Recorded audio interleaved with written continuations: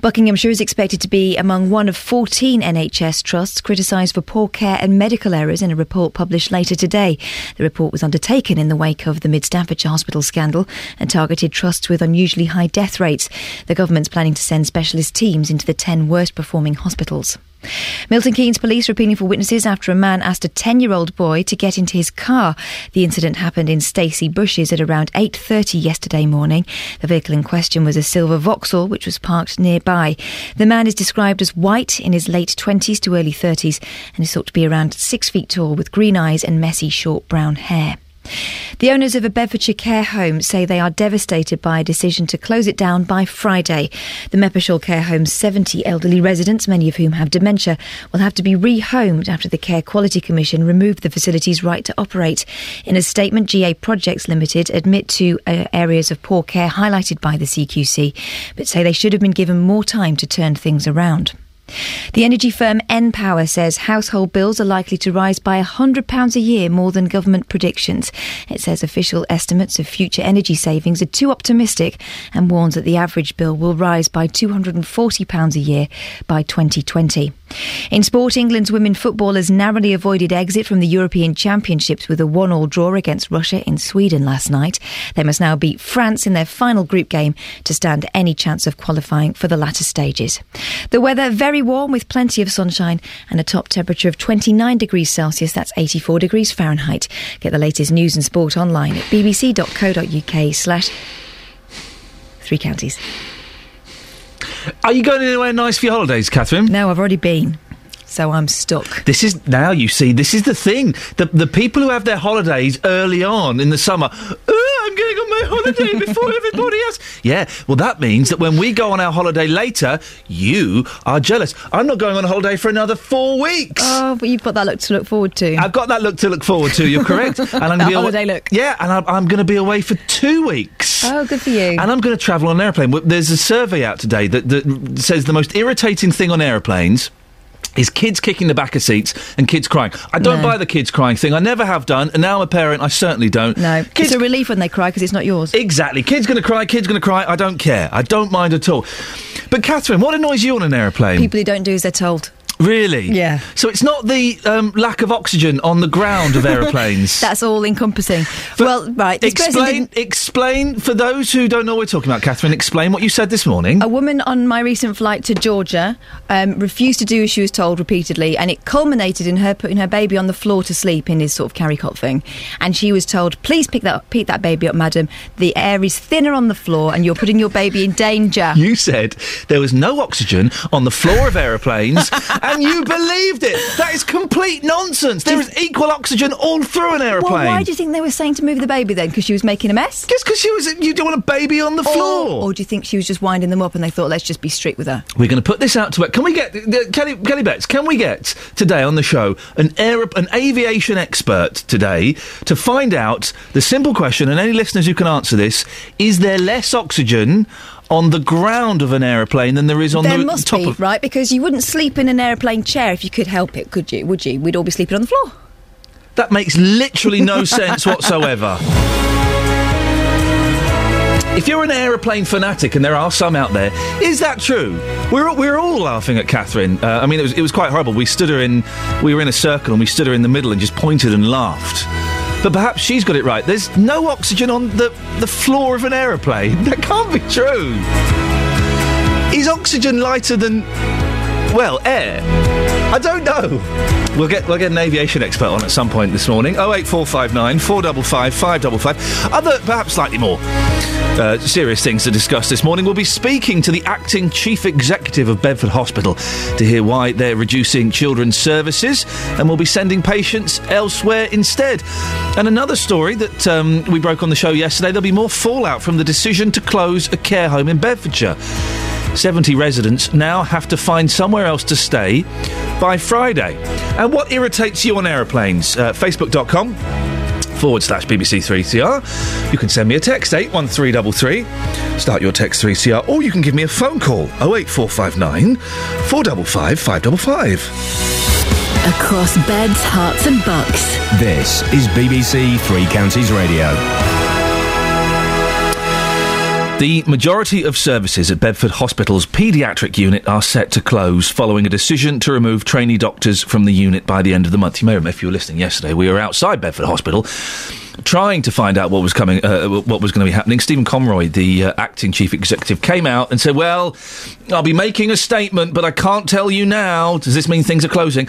I'll be making a statement. He made a statement, and that means that things are closing. The hospitals say that in the short term, there will no longer be a children's A&E, overnight care on the Riverbank ward, or a children's assessment unit. Children will be sent to neighbouring hospitals like Milton Keynes instead. Well, our reporter Paul Scoynes has been following this story. What's happened in the last 24 hours, Paul? Well, Ian, any child sort of supposed to have an operation at the hospital will now be treated by their Bedford consultant at Milton Keynes Hospital, and any children's emergencies should go to another hospital. It's a complete change of what was going on at Bedford Hospital. Managers have described this as an interim measure. Now, the Trust says it will continue to provide children's outpatient service, nurse-led ambulatory care for children with chronic or long-term conditions, and they'll also still provide a day unit on the Riverbank ward as well. They have said as well that maternity services and neonatal services are unaffected and continue to run as normal, as do all the other services at Bedford Hospital, including adult A&E. Now, the Mayor of Bedford, Dave Hodgson, says he's worried about the unit's future. Every statement we've had so far is wait for a further statement. You know, where's the clarity, where's the openings, where's the transparency? If they're having problems, let us know what the problems are so we're aware of those. If you've got children, it's worrying for me as Mayor, it's worrying for the citizens, but if you've got children that are actually having care or going to have care, it must be a horrible time. It's something that we've been looking at for a couple of weeks now, since we started getting some documents leaked to us. The Conservative MP, Richard Fuller, has said there's no reason that sort of system that Dave Hodgson was talking about can't work. It seems to me to be important that we have a plan that brings back the services that are currently going away to Bedford Hospital. And I think we should take some comfort in what you said, that Bedford is a large area. It has a lot of satellite areas around it. And working in partnership with another hospital, there's no reason why we shouldn't be able to provide long-term the same services that were there ahead of the deanery making its decision. Now, we've been talking about this for a while, but just remind listeners why this has happened. OK, well, the East of England School of Paediatrics said when trainees raised concerns about problems with them not being supervised properly, they were made to feel that they were at fault and also to blame for the difficulties that the unit now has, and therefore many left. And they actually said yesterday to us that it was very difficult to recruit new staff. That's what the Chief Executive told you, Ian. They also recommended, the trainees that is, they recommended changes there as far back as 2004, and they said since then there'd been no, quote, sustained improvement. The letter from them also points to one incident when a recent consultant was asked to respond to a complicated child he was fitting, and it took 4 attempts to get a response from them on the bleep, on the pagers. And the School of Paediatrics said this isn't acceptable, and it decided for the, I suppose, reputation of its trainee doctors to remove them from the unit at the end of this month. What have the hospital said about that? Well, they said that all staff, regardless of their role, should have confidence in raising concerns about potential risk to patient safety, and they will be supported in doing so.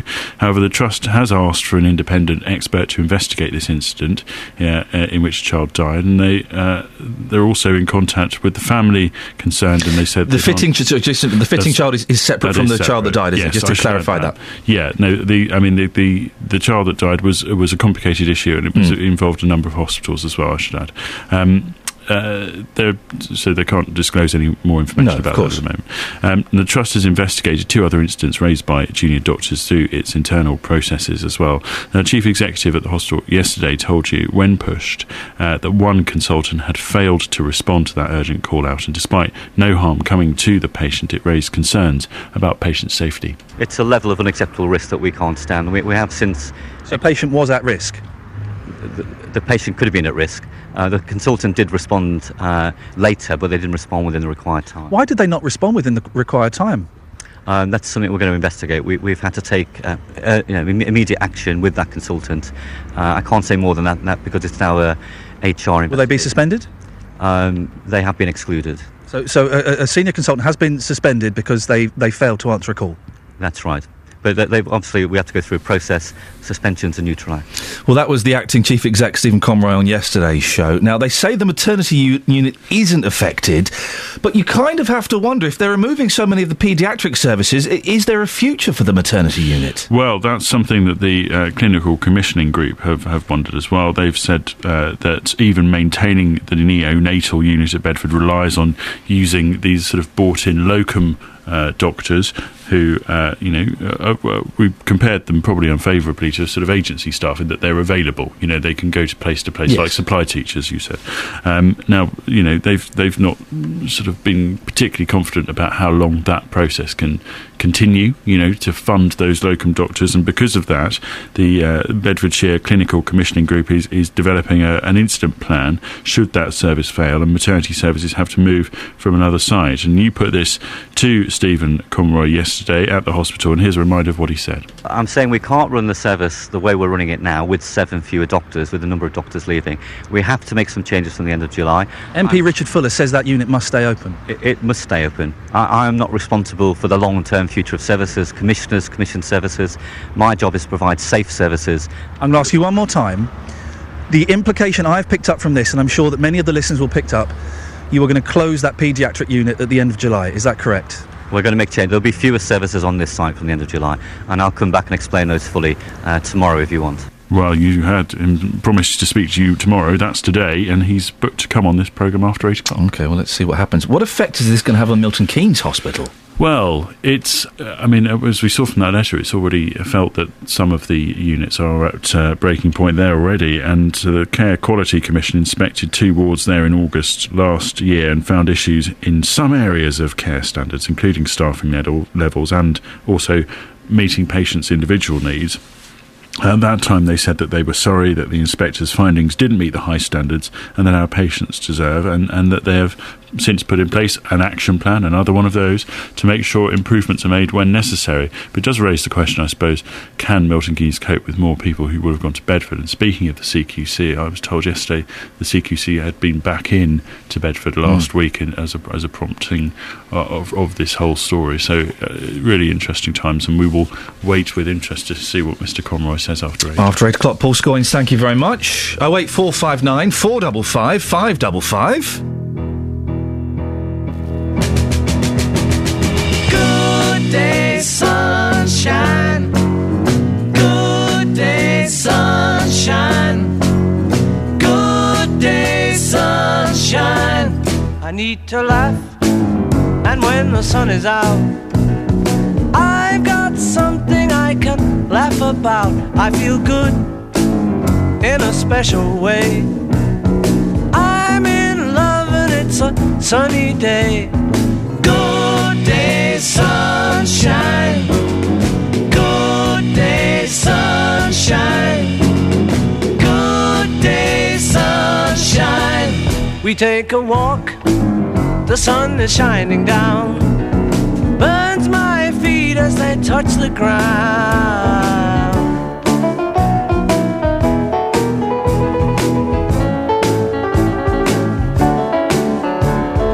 Good day, sunshine. Good day, sunshine. Good day, sunshine. Then we lie beneath a shady tree. I love her and she's loving me. She feels good, she knows she's looking fine. I'm so proud to know that she is mine. Good day, sunshine. Good day, sunshine. Good day, sunshine. Good day, sunshine. Good day, sunshine. Good. I love this song. Oh, I'm going to listen to Revolver today. Good day, sunshine. Yes, it's a Revolver day. Not like that, I mean in the record. Oh, for goodness sakes. Morning, Iain Lee, BBC Three Counties Radio, 08459 455 555. What annoys you on aeroplanes? It can't be the crying children. For goodness sakes, they're going on their holidays. Mine is the sometimes the air cabin crew, the stewardesses, can be a little bit grumpy, can't they? Just sometimes. Travel news now, 6:16. Here's Adam. Travel news for beds, cards and bugs. BBC Three Counties Radio. Thank you, Ian. Good morning. All looking nice and quiet out there. No delays on the M25 through the roadworks. All fine on the M1. The A1M looking clear on the cameras as you make your way past Hatfield through the tunnel. And everything looking pretty good on the M40. Of course, yesterday morning it was quite busy after an accident, but today, nothing much going on. It's all looking pretty clear on the trains across the three counties as well. However, a bit of disruption already today for the tubes. The Piccadilly line is suspended southbound from Arnos Grove down to King's Cross St Pancras. They're doing emergency engineering works at Finsbury Park. Your tickets will be taken on Greater Anglia services as well as First Capital Connect services. And then, again, if you're heading in toward London, the Victoria line tube has been suspended southbound from Seven Sisters to King's Cross St Pancras. Again, because of these emergency works at Finsbury Park. But again, your tickets will be taken on Greater Anglia and First Capital Connect services if that's any help to you. Adam Glynn, BBC Three Counties Radio. Thank you very much, Adam. Right, 6:17. It is Tuesday, the 16th of July. I'm Iain Lee. These are your headlines on BBC Three Counties Radio.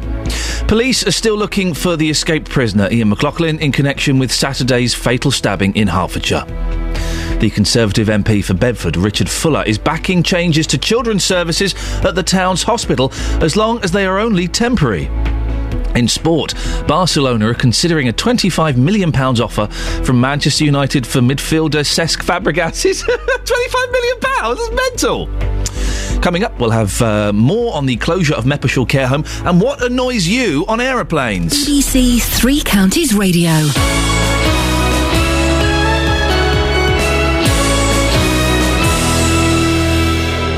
Very, very quickly, you may have heard at the top of the show, Catherine Boyle, the esteemed newsreader here at BBC Three Counties Radio. One of the many newsreaders. I would say she's definitely in the top 5 newsreaders, definitely top 10. I think we can all agree on that. Newsreaders here at BBC Three Counties Radio.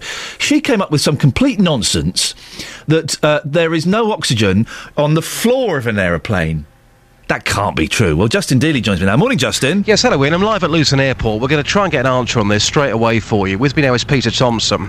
Peter, you worked at British Aerospace for 31 years. Is it true there's no oxygen on the floor of an aeroplane, or is that absolute nonsense? I'd say it's absolute nonsense. I'm not a systems engineer, but I can see no logical reason for it. If the cabin pressurisation is doing its system is doing its job properly, that should certainly not be the case. It may very well be warmer under the ceiling of the cabin than it is on the floor because hot air rises. But pressurisation-wise, there shouldn't be any difference. There shouldn't be any difference in the oxygen levels, in my opinion. But I'd welcome comment from an aerospace systems engineer who specialises on commercial airliners. There you go, Ian. Job done. It's absolute nonsense, and Peter wearing a lovely check shirt like you this morning. Well, Justin, if you do come across an aerospace industrial engineer, then please ask him that question. But thank your guests very much, Justin. We have shamed Catherine Boyle, and I'm expecting, after 6:30, a full on-air apology from her. Oh, absolutely. Justin, thank you very much. You see, we could only do that because of the unique way that Justin Dealey is funded. 08459 455 555. Yeah.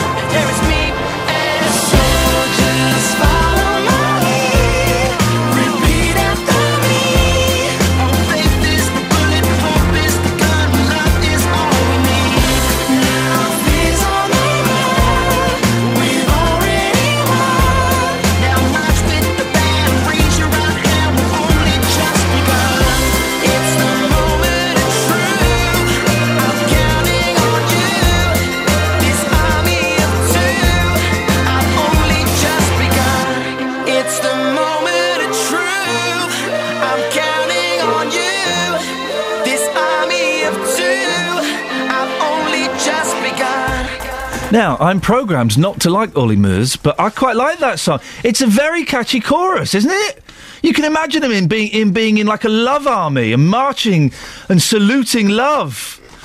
That's what he's singing about, isn't he? Just imagine him in a soldier's uniform saluting love and marching.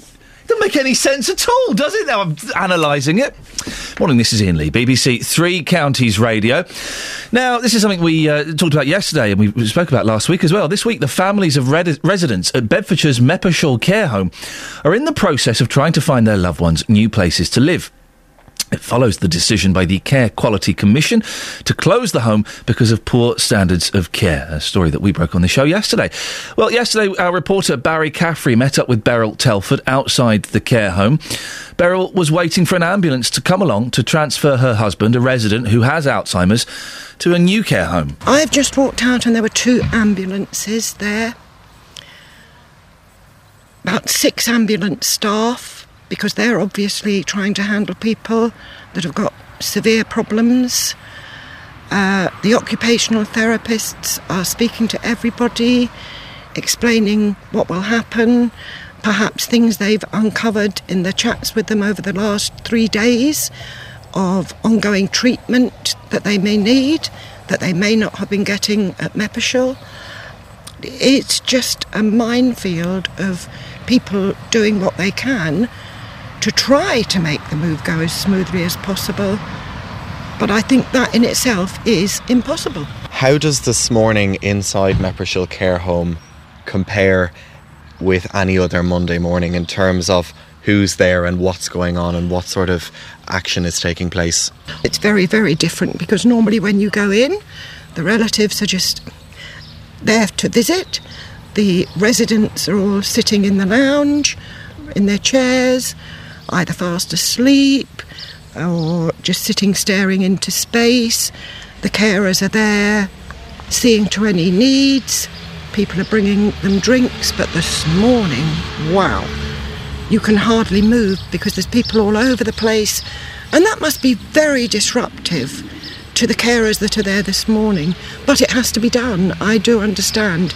Social workers have to be there, occupational therapists have to be there. Now we've got the ambulance people in and out. And that's just how it is. Very sadly. Very sadly. I'm just looking forward now to moving on, a new start, and hopefully things will be better. Well, that was Beryl Telford speaking to our reporter Barry Caffrey outside Meppershall Care Home yesterday before her husband moved. We'll be speaking to Beryl after 8 o'clock to find out how that move went. Well, joining me now is Sarah Osborne, who had worked at the home for 18 years. Morning, Sarah. Good morning. When did you find out that you'd lost your job? Well, actually, I found out on Sunday through somebody else that works at the home. The news coming out from the home was that as from Friday of this week, we will no longer have jobs. So nothing from the management, to myself, nothing from the management has actually come through to the fact of that, but that's what we've been told. Now, obviously, the care home did quite badly on the Care Quality Commission report. Yeah. Do you think that it was a right decision to force the care home to close, or could improvements have been made? Well, I can only talk from where I worked, which is the nursing home side, not Lavender House. Yep. And we were told that they were going to put in some help for us to get things going, as to bring things back up to a standard which they felt was of a good standard. What do you think went wrong, Sarah? I really don't know. From that, I can say that they didn't put anybody in. There's been nobody in for the staff, which they said there's going to be an HR team in to support the staff. I'm agreeing what I've just heard from the last lady, Beryl. Yesterday morning when I walked into the home, it was absolutely pandemonium. there was just people everywhere.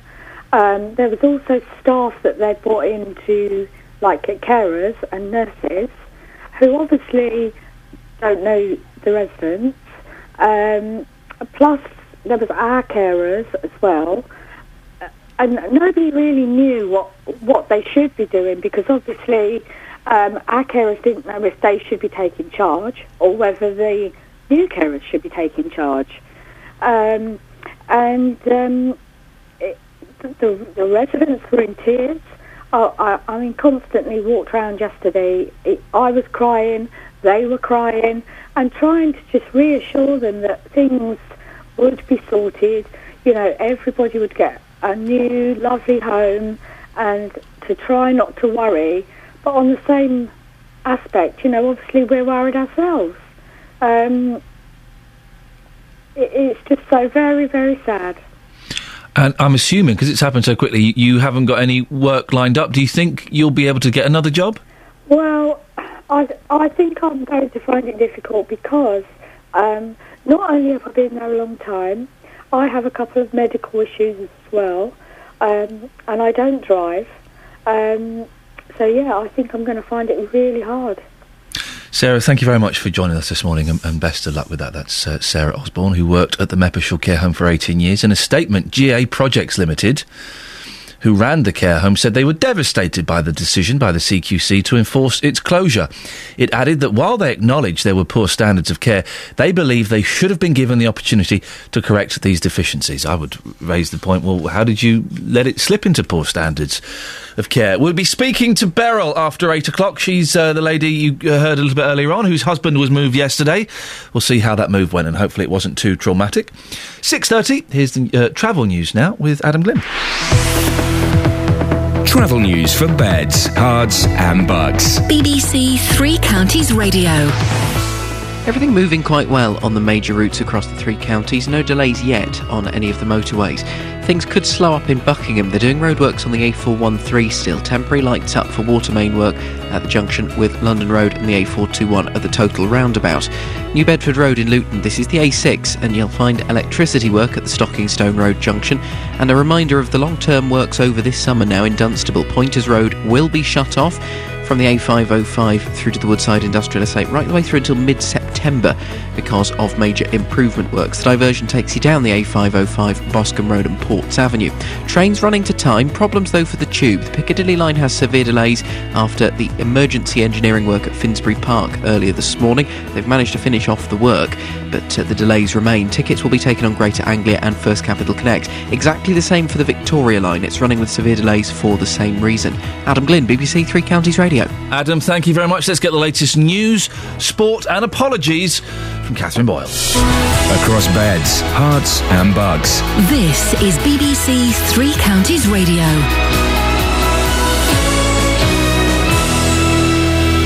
Good morning, it's 6:30. Police are still looking for the escaped prisoner Iain McLaughlin in connection with Saturday's fatal stabbing in Hertfordshire.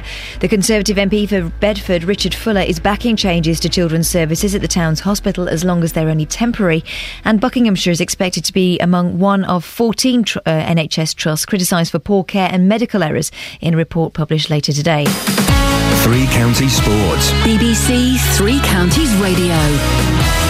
Italian police have raided the hotel of Jamaican sprinters Asafa Powell and Sharon Simpson after both tested positive for a banned stimulant. It was announced yesterday the pair had both used the same stimulant, while American Tyson Gay was also found to have used drugs. Meanwhile, the Bedford athlete Nigel Levine says it may be too early for him to compete against the world's best 400-metre runners for now. Levine qualified for the World Championships in Moscow next month after achieving a qualifying time at the British Championships on Sunday. He won the race but says he needs to be realistic about his international form. I'm going to be very realistic to myself and not be negative, but it's not going to happen this year. I'm not on that level yet, but hopefully I can give the number one guys a very good race. In football, England women narrowly avoided exit from the European Championships with a 1-1 draw against Russia in Sweden. They must now beat France in their final group game to stand any chance of qualifying for the latter stages. And there are more local friendly matches tonight. MK Dons are away to Brackley, Stevenage host QPR, Wickham are at Staines and Luton travel to Hitchin. And that's your latest news and sport. I'll be back with more at 7. Go on. No. Go on. I'm reporting what I heard. Hang on a second. If we reported everything we heard, well, the kind of nonsense. Well, actually, we did. I'll be telling you the truth. Yeah. So what? I was sitting in behind this woman who repeatedly failed to do what she was told. I don't want. And then the air host steward bloke told her that if she didn't take the baby off the floor, it was very dangerous for the baby because he said the air was thinner. No. Can I just refer you to a document I found online?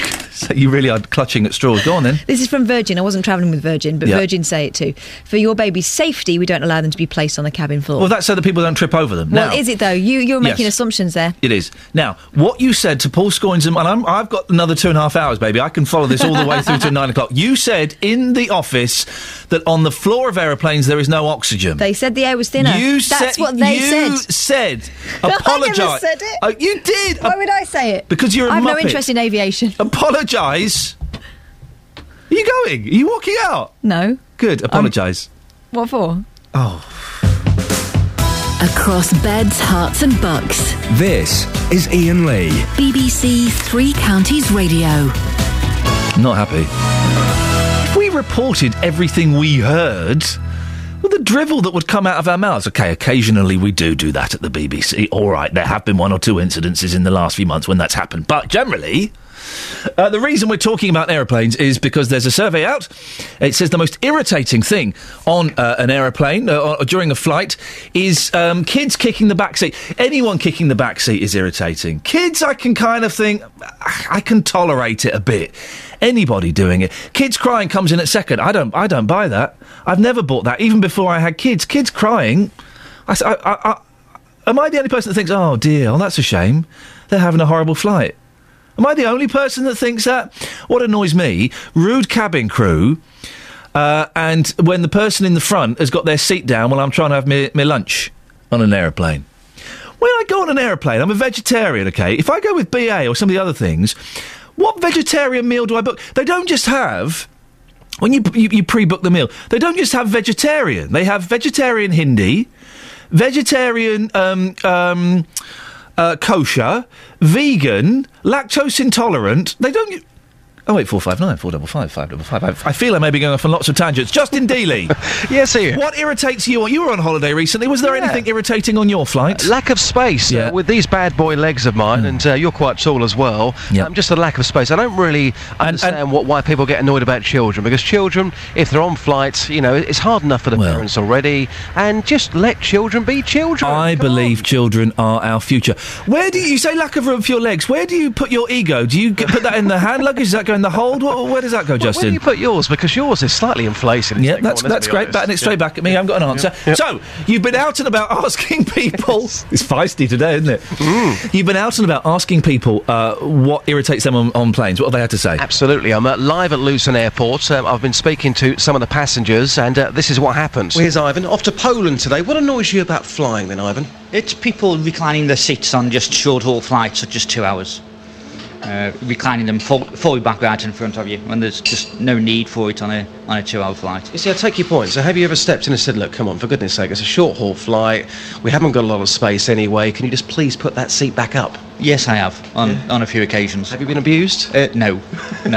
Sometimes I haven't done it? Sometimes just ignored. Have a safe flight today. OK, thank you. Thank you very much. It's, good point about short-haul flights. Madam, you're off to Spain today with the family, even hotter than the UK, I'm told. Yes, I am. Looking forward to it. Absolutely. So what annoys you about flying? I would say when the children may be kicking you at the back of your seats, or a baby just crying all the time when you're just trying to relax and take it easy, or even just cramped seats. There's everything about it. Sometimes it's not great. Unless you're going to upgrade and pay for first class or maybe business class, it's generally not much of a pleasurable experience. You just go through it because you've got to get to your destination. And just one final point. You've got your child with you today. How old's your child? child? She's 22 months. So is she not going to cry on this flight? You mentioned about children crying. Is she not going to cry on this flight today then? Even if she did, it would be for seconds, because I would quickly comfort her, because I wouldn't want all the other passengers to be just going out of their mind thinking, why is that child just crying and crying and crying? She said she'd do it in seconds. She was just making quite a bit of noise there, wasn't she? For the sake of it. Definitely. She was making a lot of noise, but she made the point at the end there that some parents that simply don't care. You're right. When their child starts crying on a flight, that they let them carry on. When it comes to her child, if she is going to be crying, she would certainly stop her within seconds. Justin Dealey, excellent stuff. Where are you off to this morning? Going to be going back to Bedford Hospital, where we were yesterday. We've got the acting chief exec coming on live, talking to you just after 8 o'clock this morning about those developments which happened yesterday, of course, and more information coming out today. Justin Dealey, thank you very much indeed. 08459 455 555 is the telephone number if you want to give us a call. What annoys you about planes? It does when people moan about kids crying on air. Hey, we were all kids once, weren't we? We were all children once. We've got no right to complain. They're uncomfortable. Their ears might be hurting. For goodness sakes. Deal with it. I don't want to be rude. But I'm going to be rude. Whenever someone says that, it's like saying, I'm not racist, but I don't want to be rude. But when you're sat and you've got your chair and there's an empty chair next to you, the middle chair is empty, and you think, oh, for goodness sake, this is great. Please no one come. And people just walk past and you think, I'm going to get away with it. They're about to shut the door. Then they open the door again and a big fat man comes on. And you know, and I don't want to be disrespectful, but then he comes and sits next to you. We've all had it, haven't we? Where you're then kind of squeezed over a little bit. I put it to the jury, that's not fair. Really, that's not fair. I have travelled first class in the past. I've never paid for it. Imagine paying £5,000 for an aeroplane seat. That's crazy. I've had it paid for a couple of times for work. Has it been paid by your licence fee? No, it was for commercial businesses. But, and that was amazing, you push a button, a lady comes over, you say, could you turn my chair into a bed? And she does, it's a bed. I generally travel economy. And there is no room there at all, is there? 08459 455. You can also go to the Facebook page, facebook.com/BBC 3CR. What irritates you on flights?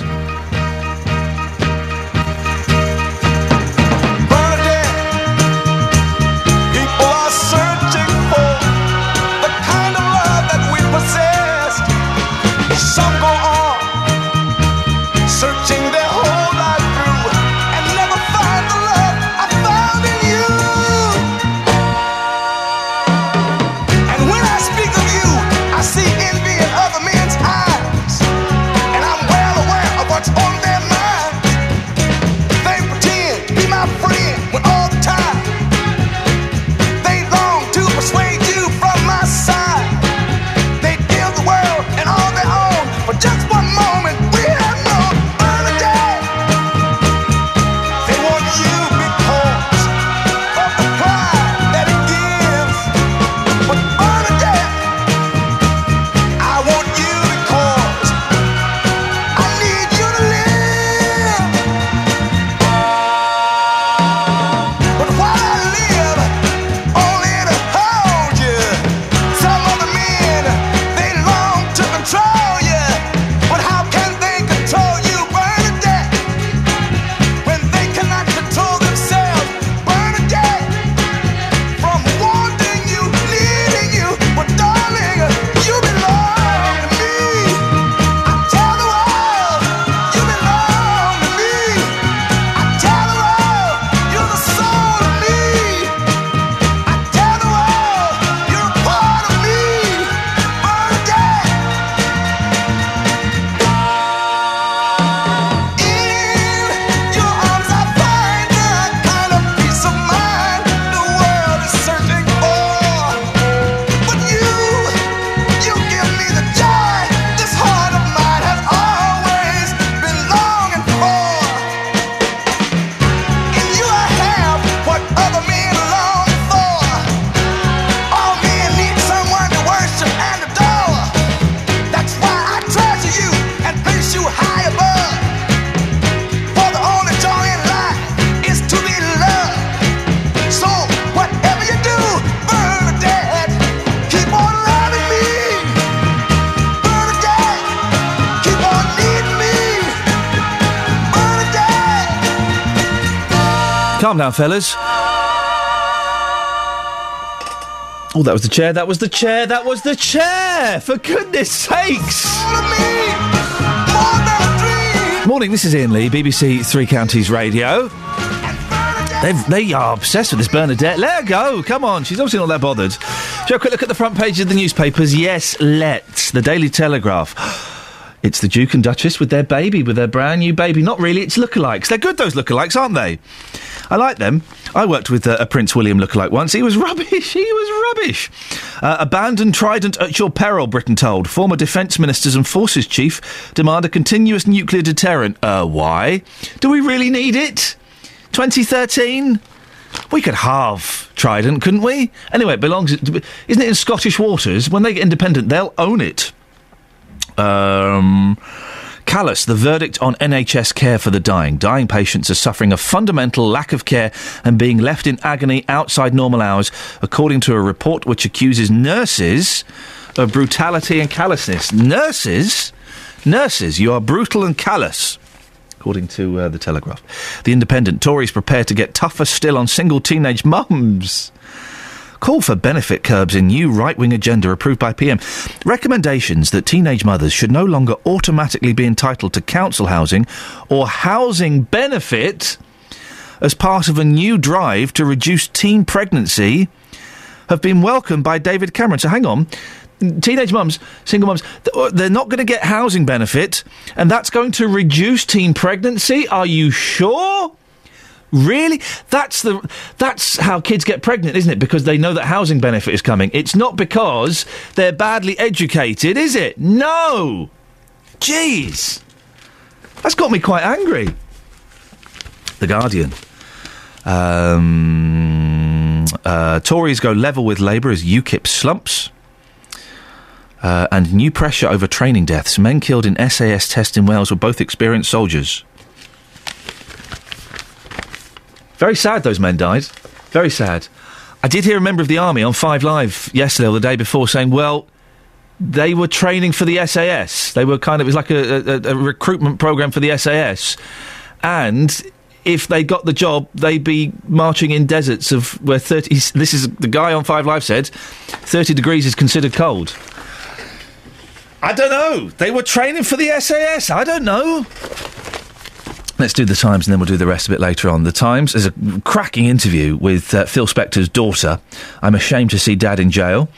There's a picture of Susan Taylor, 35, the young lady who 34, sorry, who died a mile away from completing her swim across the what do they call it? The channel. That's it, isn't it? Yes. I was going to say Channel Tunnel, but I knew that was wrong. But I knew it was slightly right. Anyway, that's very sad. Tories plan new assault on welfare handouts, and the story that we've been talking about here. Murder suspect was on day out of prison. A double killer who is suspected of murdering a Good Samaritan was on day release from an open prison. It emerged yesterday. We'll look at the Mail, the Express and the Sun in a little bit. 6:46. Let's get the travel news now with Adam. Travel news for beds, cards and bugs. BBC Three Counties Radio.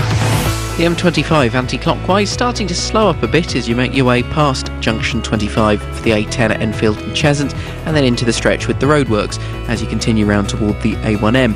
After the roadworks, it's slow from junction 21 at the M1 round to 20 at Kings Langley for the A41. Not too bad down toward the M40 as yet. Routes down toward the M25 all looking fine for the moment, and the speed sensors aren't picking up any delays through Luton or Dunstable. Everything looking good in Bedford, and it's all looking good on the A1 at the Black Cat roundabout so far today. Quite a bit of disruption on the tubes, though, if you're heading into London. Piccadilly line runs with severe delays because of emergency works at Finsbury Park earlier today. So does the Victoria line. Your tickets in both of those cases will be taken on either Greater Anglia or First Capital Connect services. And the Bakerloo line, Regent's Park station has been shut. This is because of defective lifts. Everything else looking absolutely fine on the rails. Adam Glynn, BBC Three Counties Radio. Thank you, Adam. 6:47. It's Tuesday the 16th of June. I'm Iain Lee. These are your headlines on BBC Three Counties Radio. Police are still looking for the escaped prisoner Iain McLaughlin in connection with Saturday's fatal stabbing in Hertfordshire. Buckinghamshire is expected to be among 14 NHS trusts criticised for poor care and medical errors in a report published later today. In sport, England's women footballers narrowly avoided exit from the European Championships with a 1-1 draw against Russia in Sweden. Coming up, a man wanted for murder in Hertfordshire is still on the run. We'll hear more with our reporter, Craig Lewis. But before that, let's get the latest weather. Beds, Herts and Bucks weather. BBC Three Counties Radio.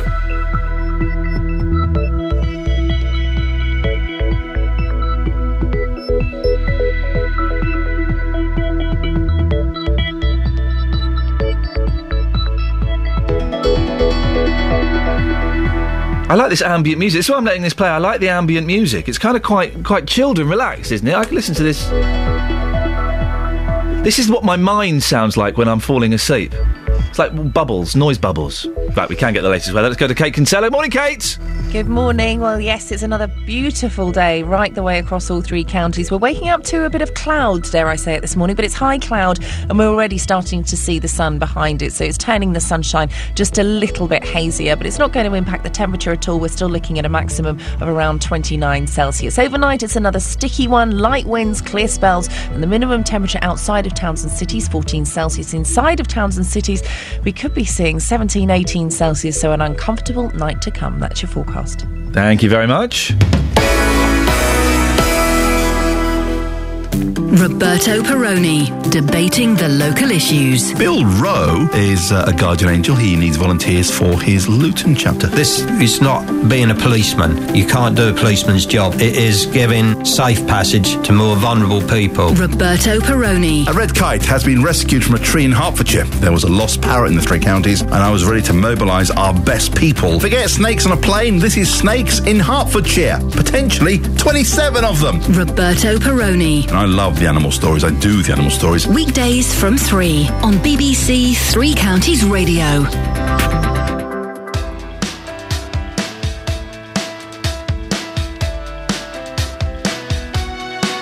I've got some ways of forgetting now what you're finding out, what you're finding out.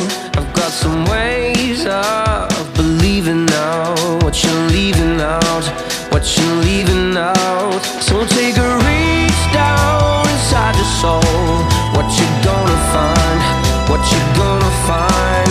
And it's so deep down inside your soul. What you leave behind, what you leave behind. I can hear it calling.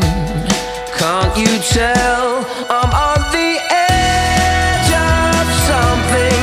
So I just keep running every time I lose my head.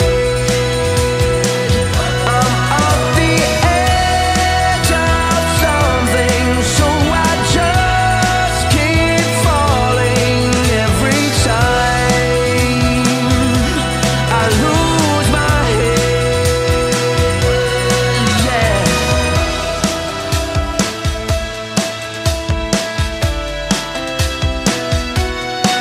Are there some secrets embedded down in the frozen ground, in the frozen ground, under a cold moon and a fractured sky? There's a universe there behind those eyes. You're gonna make good on promises that you know you could, that you know you could. 'Cause no one here worships idleness, though you wish they would, though you wish they would. I can hear it calling. Can't you tell I'm on the edge of something? So I just keep running every time I lose my head. I'm on the edge of something, so I just keep falling every time I lose my head. I don't need a vision, I'm just waiting on collisions of the brain and the heart. I'm patient for decisions and some stormy revelations I can claim from the start. I'm kicking up a storm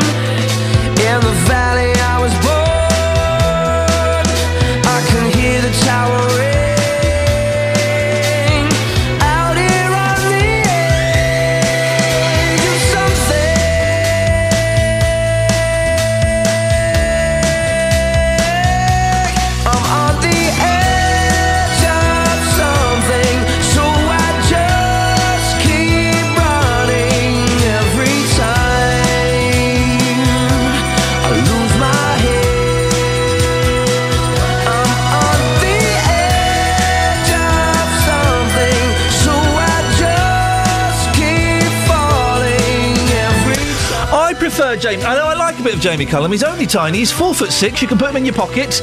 When you meet him, he tugs your trouser leg. Oh, mister! And you look down and he's there. But I prefer his jazzy stuff. You know, when he's just like a little bit of jazzy. I'm doing the finger movements there of a jazz pianist. I don't like his moody pop star stuff. It leaves me a little cold. Anyway. 08459 455 555 is the phone number. Another the hospital subject here. We're doing a lot of this at the moment. A report on the NHS due to be published today is expected to describe poor care and medical errors at 14 NHS trusts, including the one that covers Buckinghamshire. It was commissioned by the government in the wake of the scandal at Mid Staffordshire and prompted by high death rates at the trusts concerned. Those that fall short could be placed in special measures by regulators who could potentially force out senior managers. Well, Tara Gungerful can tell us more. Tara, it appears we're talking about a lot of deaths that this report suggests were unnecessary. Yes, definitely. Across the 14 trusts, that figure has been put at 13,303 deaths. That were unnecessary? Yes. Wow. The medical director for the NHS in England, Professor Sir Bruce Keogh, has carried out the review, and it's thought to describe poor care, medical errors and management blunders that led to these deaths. Now, Sir Brian Jarman advised on the report, and he gives his view on the number of deaths that have been uncovered. The number of deaths in those 14 hospitals exceeded the number that would have taken place had they had the national death rate for age, sex, diagnosis and so on. So it's a number compared with what would have been expected by the national death rate. It's quite a stark sum, yes. A stark sum. I'm still reeling at that. 13,303 unnecessary deaths. Why have they focused on mortality rates? Well, they're essentially a way of keeping an eye on performance. Now, these trusts that are being looked at are all termed outliers, which means they have a higher than expected number of deaths. And the figure takes into account factors such as age of the local population. And it was the death rates at Stafford Hospital. Obviously, it's been so big in the news. It was those death rates that first triggered regulators to start investigating that case. But a high death rate isn't always a sign of poor care. Now, there can be valid reasons. For example, you know, the burden of a particular illness in an area can be higher than in other similar areas, and therefore the figures can be skewed. Now, the Buckinghamshire Healthcare NHS Trust, which covers Stoke Mandeville and Wickham hospitals, and I think this is a figure a lot of local people would like to know, that's listed as having 309 needless deaths. If they have high death rates, why weren't these hospitals already being looked at? Well, they were, and all 14 have been closely watched by regulators, although the signs are that problems are not as significant as they were at Stafford Hospital. Now, the trust which runs that hospital has been put into administration, and that is the ultimate sanction that's open to regulators. Now, none of the 14 that are on this list that's in the report that's going to be released today are at that stage, or even had restrictions put in place, such as the closure of units. Now, 2 trusts, Buckinghamshire and Basildon and Thurrock, currently have warning notices from the Care Quality Commission, and that means they've been told to make improvements. If they don't, they could face fines or restrictions on what they can do. In terms of what Bucks Healthcare NHS Trust is saying about this, it's not commenting until the report is published, but has said that we can talk to their chief executive later today. But back in February, they said in a statement that action plans have been put in place to understand its high, and what they describe it as, HSMR, which actually stands for Hospital Standardised Mortality Ratios, and it has seen an improvement year on year as a result. Report is out lunchtime. Won't be debated in Parliament till tomorrow, though. That's right, but there's already been quite a lot of politicking going on around this. The Conservatives say 1,500 warnings were ignored by the last Labour government, the then Health Secretary Andy Burnham. Labour say things have been getting worse under the coalition. Today's report also comes as criticism grows of the health watchdog, the Care Quality Commission. We've heard about them already in today's programme, over whether it's been doing its job. Now, Jan Hansen, a campaigner with Cure the NHS Lincolnshire, said he started to look at the state of hospitals after his mother died, but he felt NHS staff just thought he was after compensation. Since I've been investigating, and I've had so many people contact me, that appears to be the bottom line. People were saying this is not a financial thing. This is a matter of, you know, people are dying unnecessarily and in the most brutal conditions, and this needs to stop. You know, we're sort of 21st century in Great Britain. We're not in a third world country. So this just should not be happening. Well, it's incredible figures, isn't it? Across the 14 trusts, 13,303 unnecessary deaths. In our region, something like over 300 unnecessary deaths. It seems incredible, doesn't it? 08459 455 555 is the telephone number if you want to give us a call. 309 needless deaths in the Buckinghamshire area. We'll have more on that later on in the show. You can also give us a call and tell us what irritates you on aeroplanes. 08459 455 555. Facebook.com/BBC3CR. Here's Adam with the travel. Travel news for beds, cards and bugs. BBC Three Counties Radio. Problems in Wheatamstead. The Hill, the B651, has been shut because of a building fire between Butterfield Road and East Lane. On the M1, southbound traffic is starting to slow from the junction with Luton Airport Spur at junction 10 and Redbourne, the A5, at junction 9. If you're heading down toward the M25, anti-clockwise, you're going to find a patch of traffic starting to build up going into the roadworks. So that's past junction 25 for the A10 at Enfield and Cheshunt. It then slows up after you get through the roadworks from the M1 to Kings Langley, junction 21 to 20. The A1 into London looking slow, through Boreham Wood from Stirling Corner down to Apex Corner. Problems for the tubes, Piccadilly Line and Victoria Line, both running with severe delays after emergency engineering works at Finsbury Park earlier today. Tickets will be taken on Greater Anglia and First Capital Connect services, though. Adam Glynn, BBC Three Counties Radio. Thank you, Adam. Well, it's coming up to 7 o'clock. In the next hour of the show, we'll have more on the closures of various services at Bedford Hospital and also the closure of the Meppershall Care Home. All of that and more after the news with Catherine Boyle. On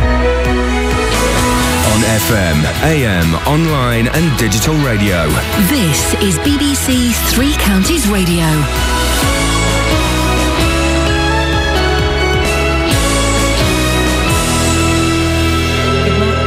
It's 7 o'clock. The headlines: Herts police hunt escaped prisoner, Bedford MP backs riverbank changes, and Meppershall care home owners devastated. BBC Three Counties Radio. Police are still looking for an escaped prisoner in connection with Saturday's fatal stabbing in Hertfordshire. It's thought Graham Buck was killed while trying to help an elderly neighbour in Little Gadsden.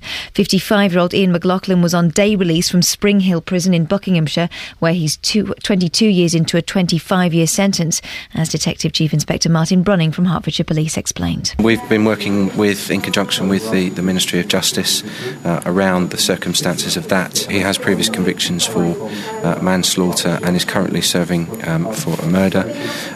So that's indicative of the levels of violence that he's used in the past. Buckinghamshire is expected to be among 14 NHS trusts criticised in a report published later today. A review by the Medical Director of NHS England, Sir Bruce Keogh, is expected to highlight poor standards of care, medical errors and management blunders, and to suggest that the scandal at Mid Staffordshire Hospital was not a one-off.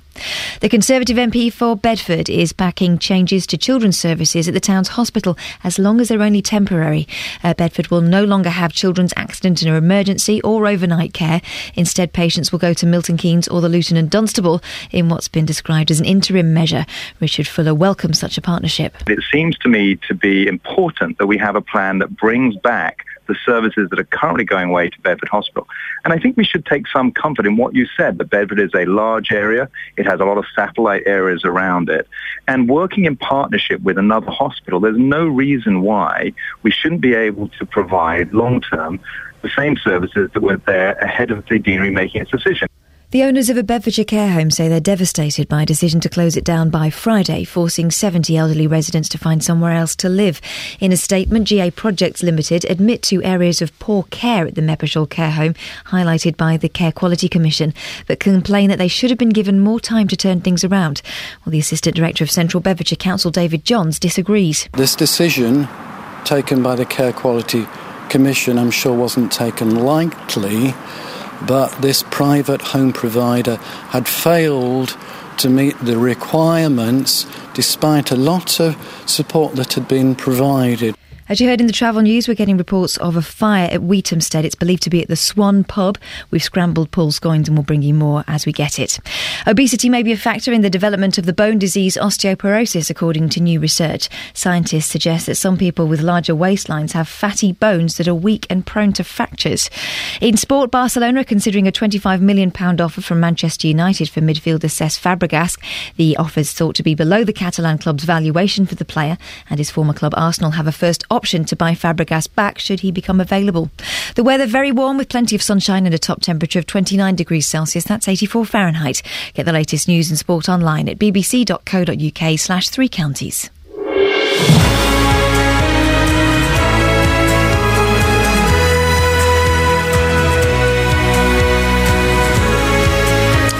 this is Iain Lee, BBC Three Counties Radio.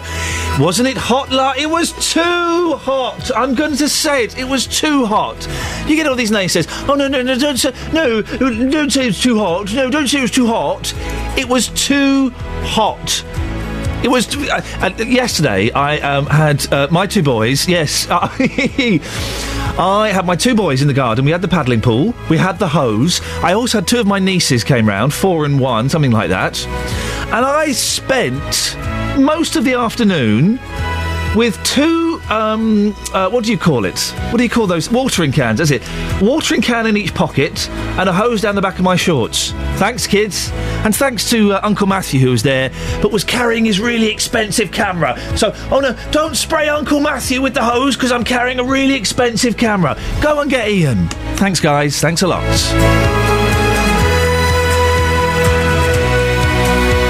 Lots coming up between now and 8 o'clock, including I will be speaking later on in the show to the Chief Executive of Bedford Hospital to hear why they're reducing children's services and we'll be sending patients elsewhere instead. Well, we'll be speaking to a parent of a child who uses Bedford Hospital regularly to find out how the changes will affect her.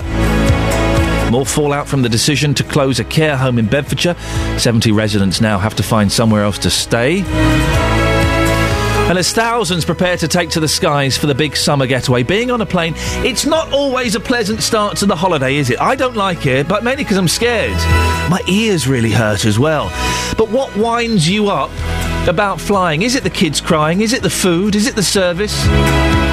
Facebook.com/BBC 3CR. You can send me a text 81333. Start your text 3CR. Or you can give me a call 08459 455 555. Across beds, hearts and bucks. This is BBC Three Counties Radio. Well, we did yesterday's show from just outside Bedford Hospital as we tried to find out exactly what was going to happen. We didn't. We got closer, though, and it was announced finally yesterday. We got closer, and I think we drew our own assumptions from what was not being said, and we were pretty spot on. I think a statement was released yesterday that the majority of services at Bedford Hospital's paediatric unit are set to close. That's following a decision to remove trainee doctors from the unit by the end of this month. The hospital say in the short term there'll no longer be a children's A&E, overnight care on the Riverbank ward, or a children's assessment unit. Children will be sent to neighbouring hospitals like Milton Keynes instead. Well, I'm joined now by the Mayor of Bedford, Dave Hodgson. Dave, it wasn't said yesterday morning, but we pretty much knew this is what was going to happen. What's your reaction to this news? Well, I'm shocked. I think as parents and families across the borough will be shocked that sort of this, the service that we've come to expect has gone, and we need three things now. In the statement yesterday, I think, didn't make it clear about some of the stuff that's happening. So, for example, they say in the statement that there's 50 to 60 youngsters that go to A&E a day. Now, have we actually got a surety that the other hospitals can cope with that kind of load and that the ambulance service can get them there and back? So there's a whole lot of questions still to be asked about making sure that youngsters can get there and their families. You know, the knock-on effect for young families is quite immense. Well, we're speaking to the acting chief exec of the Bedford Hospital later on in the show, so I'll certainly put those points to him. The question for me, Dave, is the maternity unit. The maternity unit is safe for the moment, but I wonder how it can be if paediatric services are being removed from the hospital.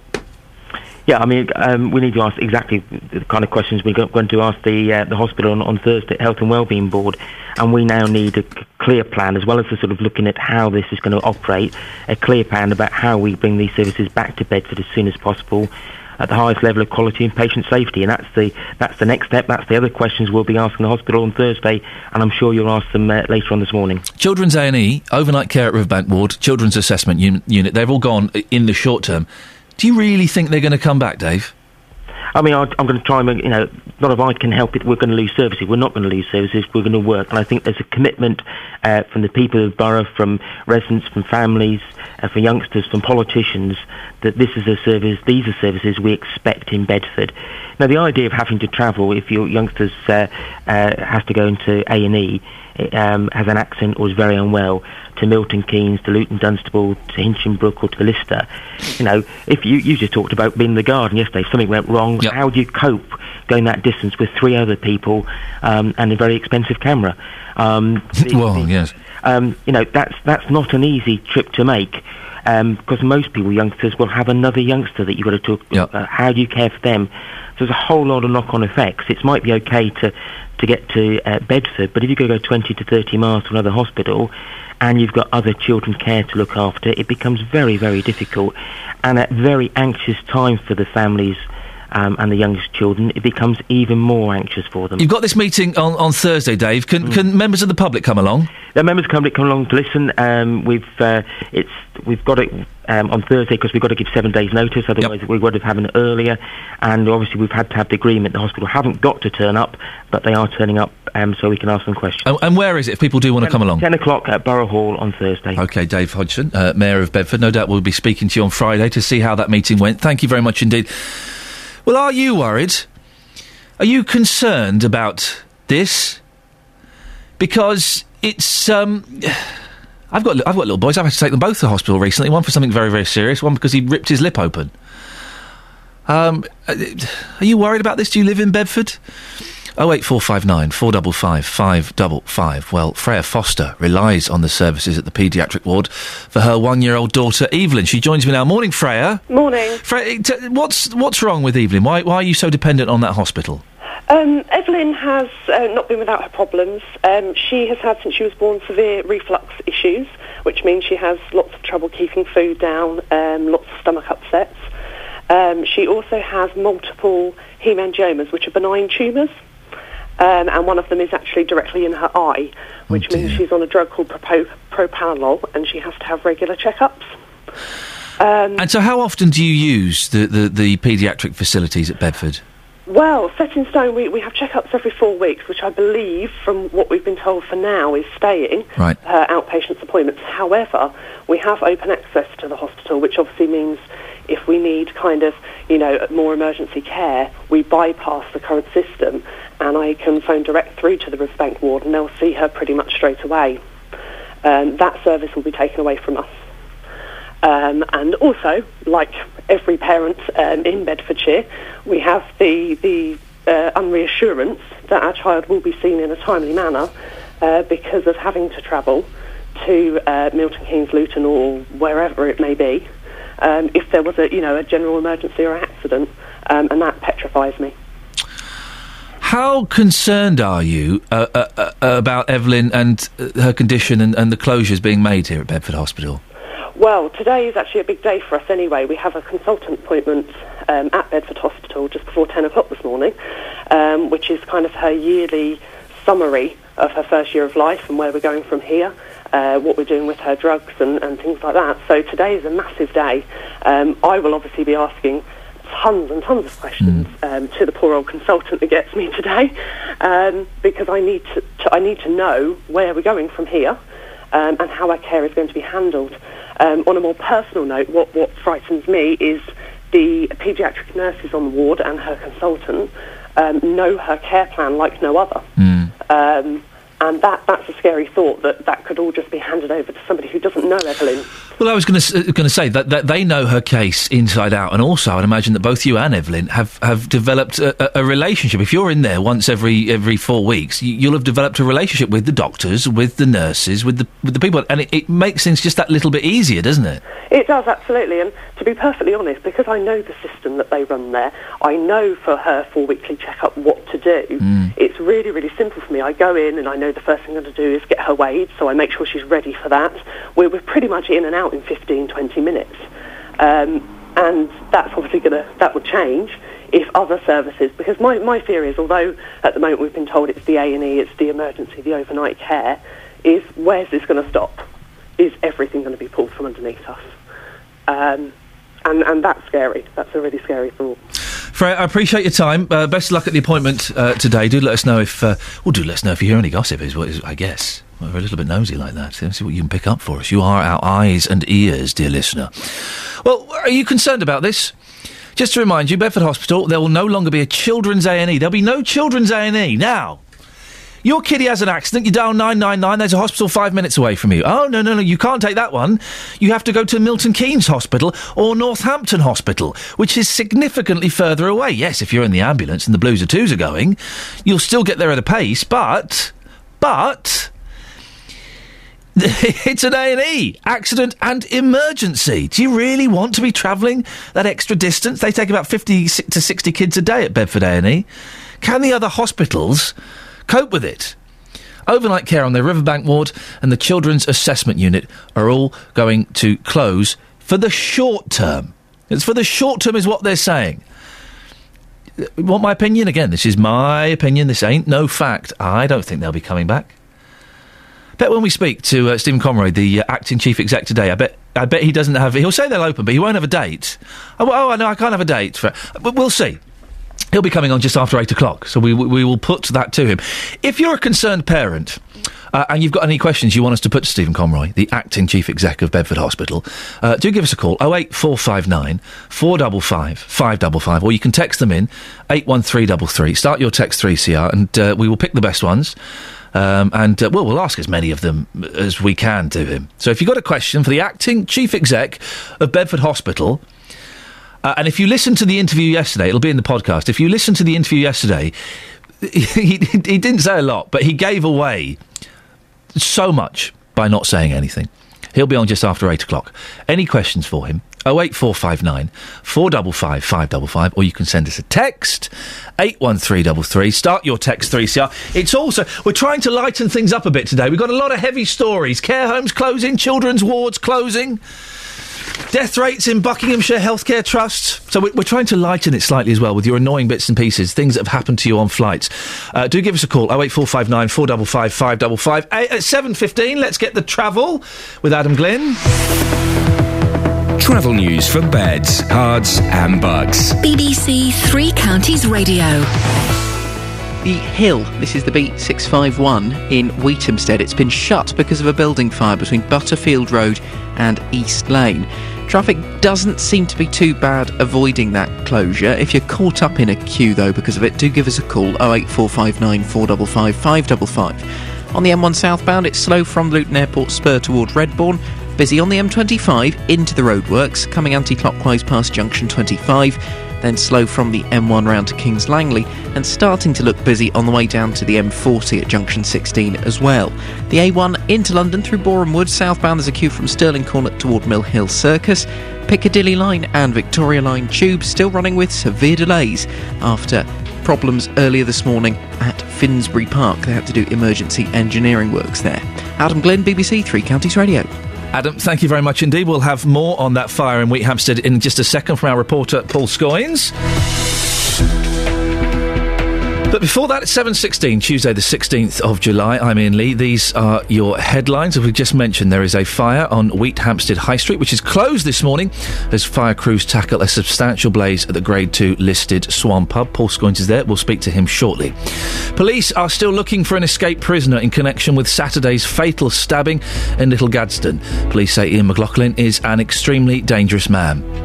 In sport, Italian police have raided the hotel of Jamaican sprinters Asafa Powell and Sharon Simpson after both tested positive for a banned stimulant. Coming up, we'll have more on the closure of Meppershort Care Home. BBC Three Counties Radio.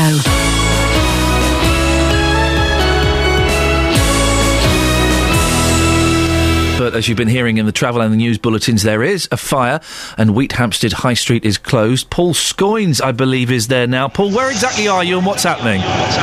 Right, Ian, I'm at the top of the High Street in Wheathampstead, and as I sort of stand just about 50 metres or so from the Swan Pub, I'm looking out at 6 fire appliances, 2 sort of support units from the fire, and there's one of those is a crane, and firemen are on top of the crane. They're sort of pumping water into the pub, which is billowing with smoke, and indeed has pretty severe roof damage now.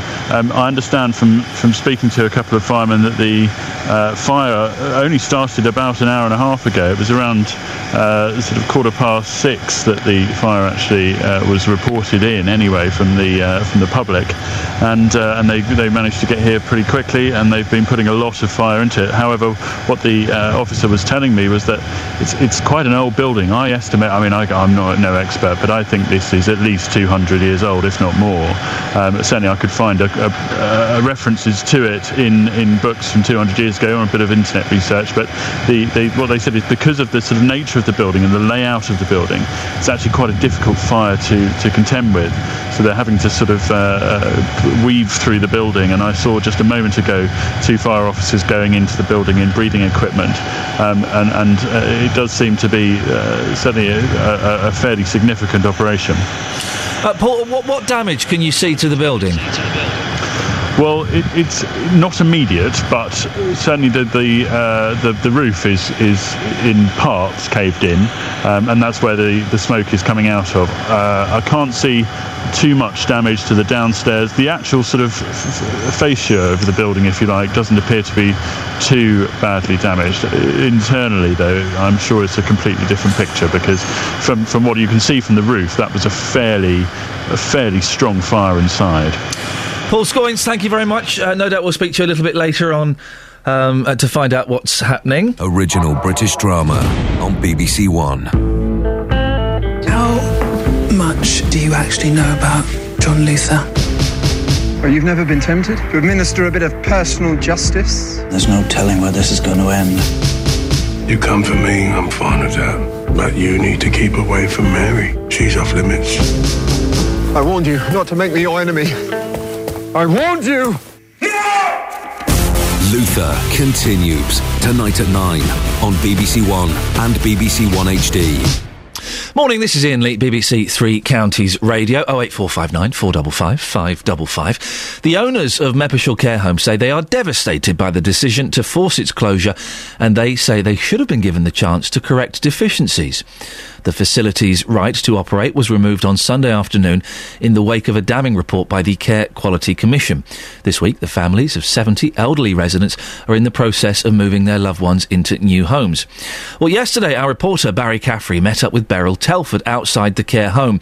Beryl's husband Archie suffers from Alzheimer's and had been resident at the home. She was waiting on an ambulance to transfer him to a new care home. It's very, very different, because normally when you go in, the relatives are just there to visit.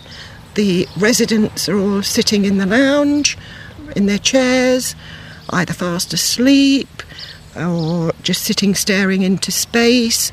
The carers are there, seeing to any needs. People are bringing them drinks, but this morning, wow, you can hardly move because there's people all over the place, and that must be very disruptive to the carers that are there this morning. But it has to be done, I do understand. Social workers have to be there, occupational therapists have to be there. Now we've got the ambulance people in and out, and that's just how it is. Very sadly, very sadly. I'm just looking forward now to moving on, a new start, and hopefully things will be better. It's not fair, is it? That's Beryl Telford speaking to our reporter Barry Caffrey outside Meppershall Care Home yesterday, and we'll be speaking to Beryl after 8 o'clock to find out how the move went. Well, joining me now is Karen Perry, Chief Executive of Age UK Bedfordshire. Morning, Karen. Good morning. Karen, what advice would you have for people listening who may not yet have found a new suitable care home? Well, I think, first of all, you know, it's fair to say that Beryl sounded very distressed, and I think everybody's hearts would go out to both the clients in the homes and to their families and friends who have obviously now got this issue where people have got to be moved out of the care home. It's a terrible situation, and we can all feel for them. And certainly, you know, as an organisation that deals with older people, we have lots of sympathy for the issues that are now going on. But as you say, people are in this situation now. The care home has been deemed to close, and for probably what the CQC and the local authority feel are very good reasons. the people have to be moved. We provide information and advice to a whole range of people on a whole range of issues, and we do have some sort of fact sheets and some booklets about care homes and about choosing accommodation and finding accommodation and all that comes with that, because obviously in this instance it should be a straightforward move about sort of care home to care home, and I use straightforward in a loose term, obviously, because this isn't straightforward. These people won't have a choice, will they? They'll just be slotted in wherever they can fit, surely. Well, presumably at the moment it's going to be rather difficult, but you can, there are ways and means of changing care homes. I mean, at this stage it's a very urgent need, so I would assume that what the local authority will be doing, and I believe the local authority have met with relatives and people from the care home to try and sort of, get the moves done as quickly as possible and with as least disruption as possible. But I would assume what will happen at the moment is that people will be asked to move to certain care homes that have spaces. And care homes are, sometimes they are very, very full, and care homes that, anecdotally, we understand that care homes for people who are suffering with dementia, the waiting lists are longer and places are a little more difficult to come by. When we put our mum, when we made the decision to move my mum into a care home, we had to wait for ages, and we were so lucky that a space came up in the home that we wanted. Yes. But we were waiting. To be blunt, Karen, we were waiting for someone to die for her to take the place. 70 spaces sounds a heck of a lot. Are they going to find that many spaces? Well, they will. I mean, these people have to have somewhere to live. If you think about it, Meppershall Care Home was the home for these people. That's where they lived. That was their home. So, it's everybody's human right to have a home and to have safety and security, and obviously it was deemed that the care home that's being closed wasn't fit for use, wasn't fit for purpose, by the CQC, and that's a decision that has been made, and nobody can undo that at this moment in time. What happens now is left to the CQC, the private owners, and the local authority. But people have a right. Of course they do. But if the beds and the rooms aren't there, where will they go? Are they going to go back to their families?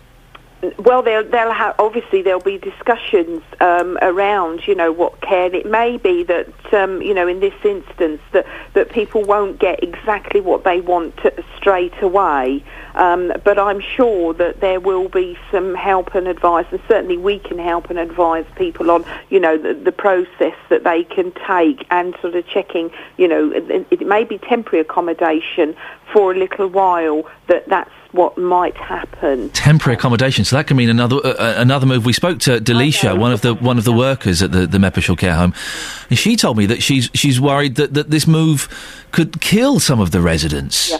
Well, I mean, we know that this does happen on occasions, that people, of an older age who are settled don't like moving. And, we are unfortunately in a situation where, the decision to close the home has been made, and it was obviously deemed not fit for purpose. So I think, if you say the writing was on the wall, and the local authority, the CQC, aren't doing this to upset the residents and to... No, we appreciate that.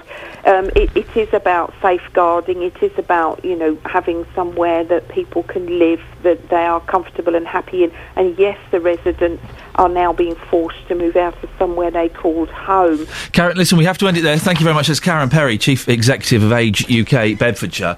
It does concern me. I mean, listen, of course, it closed down. It had to be closed down. It wasn't done for a laugh. But it does concern me. Finding 70 rooms, 70 beds. Some of those people, is it 14, I think, have got dementia. It's so hard. When we looked in North London, because I was living there at the time, for a care home of my own. We also looked in Bucks, which lives in Bucks now. But the care home said, well, I'm glad you like it. We'll put your name on the list. Now, how long does that list last, and where are we on that list? Well, because of your mum's care needs, she will go quite high up on the list, but not to the front. And we might have a room next week, or it could be 3 years. Excuse me? You're waiting for either someone to move, doesn't happen very often, or for someone to die. Happens a little bit more often. And we were really lucky. We found there was one care home we loved. Got Mum on that waiting list immediately, and I think it took 6 months. And we got a phone call saying, a room has just come up, you'd need to move in 7 days. And that 7th day was the 27th December. Boy, was that a fun Christmas. Wow, was that a fun Christmas. But it does worry me, where are these 70 people going to go? If you've had experience with care homes in Beds, Herts and Bucks, it is difficult, isn't it? I've not got that wrong. It is tricky finding beds and finding spaces. And also, again, Meppershall Care Home has proven it, and some of the care homes we looked at, they're flipping awful. It's bare minimum you get. These people won't get a choice. Right, there's 2 spaces here. So Doris and Andrew, you can move in there. We've got 1 space here. Ethel, you can have that one. Worrying times for the people moving and for the people, the families of those concerned. 08459 455 555. Let's get the travel now with Adam Glynn. Travel news for Beds, Herts and Bucks. BBC Three Counties Radio. Well, as you were hearing from Paul Scoynes a little earlier, in Wheatamstead, the High Street is very much closed off because of the fire at the Swan Pub. Between Butterfield Road and East Lane is where they've put the closure in, so the closure is a little bit longer than the High Street itself, but the closure is entirely along the B651. The M1 southbound, heavy traffic from junction 10 at the Luton Airport spur toward 9 at Redbourne. Then on the M25, you've got delays into the roadworks clockwise past the A1M, anti-clockwise past the A10, and then continuing anti-clockwise, it's slow from the M1 to the A41 and from Maple Cross at junction 17 round to the M40 at junction 16. Delays starting to build on the A1, called the Black Cat Roundabout in Roxton and the Great Barford Bypass. It's also looking slow once you get into Boreham Wood on your way into London between Stirling Corner and Mill Hill Circus. Now, if you're commuting using the tube this morning, still severe delays for the Piccadilly line, Acton Town to Heathrow and to Uxbridge. Minor delays on the rest of the line because of emergency works at Finsbury Park earlier today. Severe delays for the Victoria line because of the same reason. And now, severe delays for the Northern line on the Bank branch between Kennington and Camden Town because of signal failure at Euston. It's mainly the northbound service that's been affected for the time being. Trains across the 3 counties are, thankfully, running well. Adam Glynn, BBC Three Counties Radio. Adam, thank you very much. 7:30, News and Sport is Catherine Boyle. Across Beds, Herts and Bucks. This is BBC Three Counties Radio.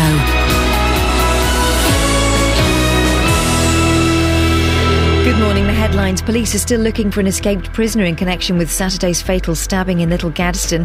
Police say Iain McLaughlin is an extremely dangerous man.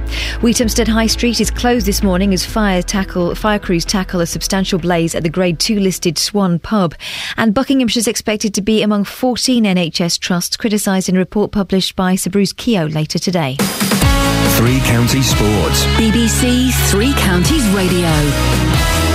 Italian police have raided the hotel rooms of Jamaican sprinters Asafa Powell and Sharon Simpson. The pair, along with the American Tyson Gay, have tested positive for the use of banned substances.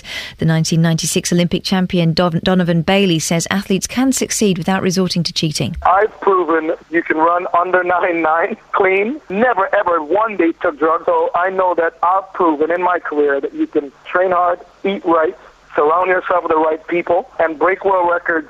Win world championships, win Olympic Games. I mean, ultimately, it's within the human body to do the things that some of these guys are doing. Meanwhile, on the track, the Bedford athlete Nigel Levine says it may be too early for him to compete against the world's best 400-metre runners for now. Levine qualified for the World Championships in Moscow next month after achieving the qualifying time at the British Championships on Sunday. I'm going to be very realistic to myself and not be negative, but it's not going to happen this year. I'm not on that level yet. But hopefully I can give the number one guys a very good race. Last night, England's women footballers earned a late draw against Russia to keep their hopes of qualifying for their Euro 2013 group alive. Everton's Tony Duggan scored a 93rd minute equaliser to level at 1-1, and the BBC's Ian Dennis called the action. It has to happen now. The white shirts have to go forward. It's a throw on the left-hand side to Karen Carney. Jill Scott with the lanky legs tries to poke it goalwards. It comes to Duggan! Tony Duggan has scored! Meanwhile, for the men, there are more local friendly matches tonight. MK Dons are away to Brackley, Stevenage hosts QPR, Wickham are at Staines and Luton travel to Hitchin. And that's your latest news and sport. I'll be back with more at 8. As a slim, long-legged person, I take offence at that commentator. With her lanky legs, she scores! That's offensive, isn't it? I'd love someone to call my legs lanky. I would love it. Yeah, not very convincing. I'll carry on with the show then. On FM, AM, online and digital radio. This is Iain Lee. On BBC Three Counties Radio.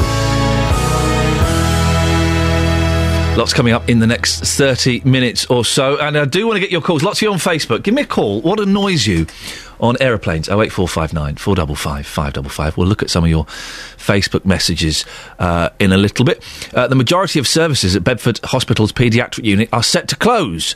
There'll no longer be a children's A&E, overnight care on the Riverbank ward or a children's assessment unit. Does that worry you? Are you a concerned parent?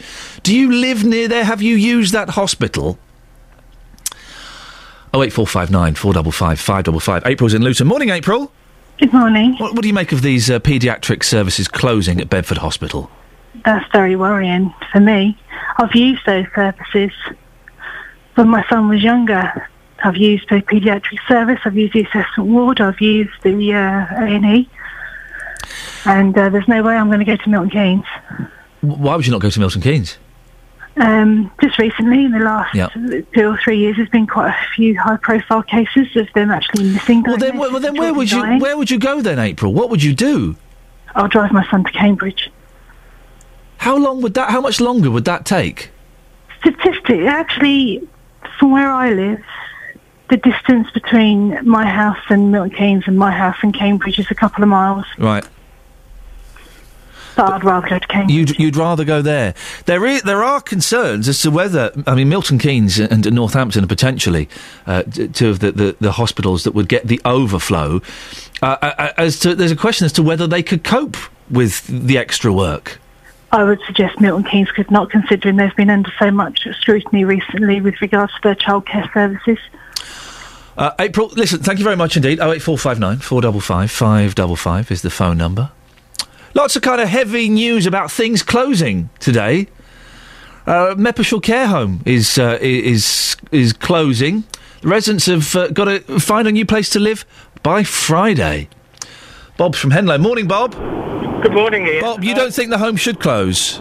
No, I don't. I was thinking that, if a business goes down because the management are bad, they put receivers in. So why can't they keep it open and get a new management team in and raise the standard of service there until it's ready to hand back?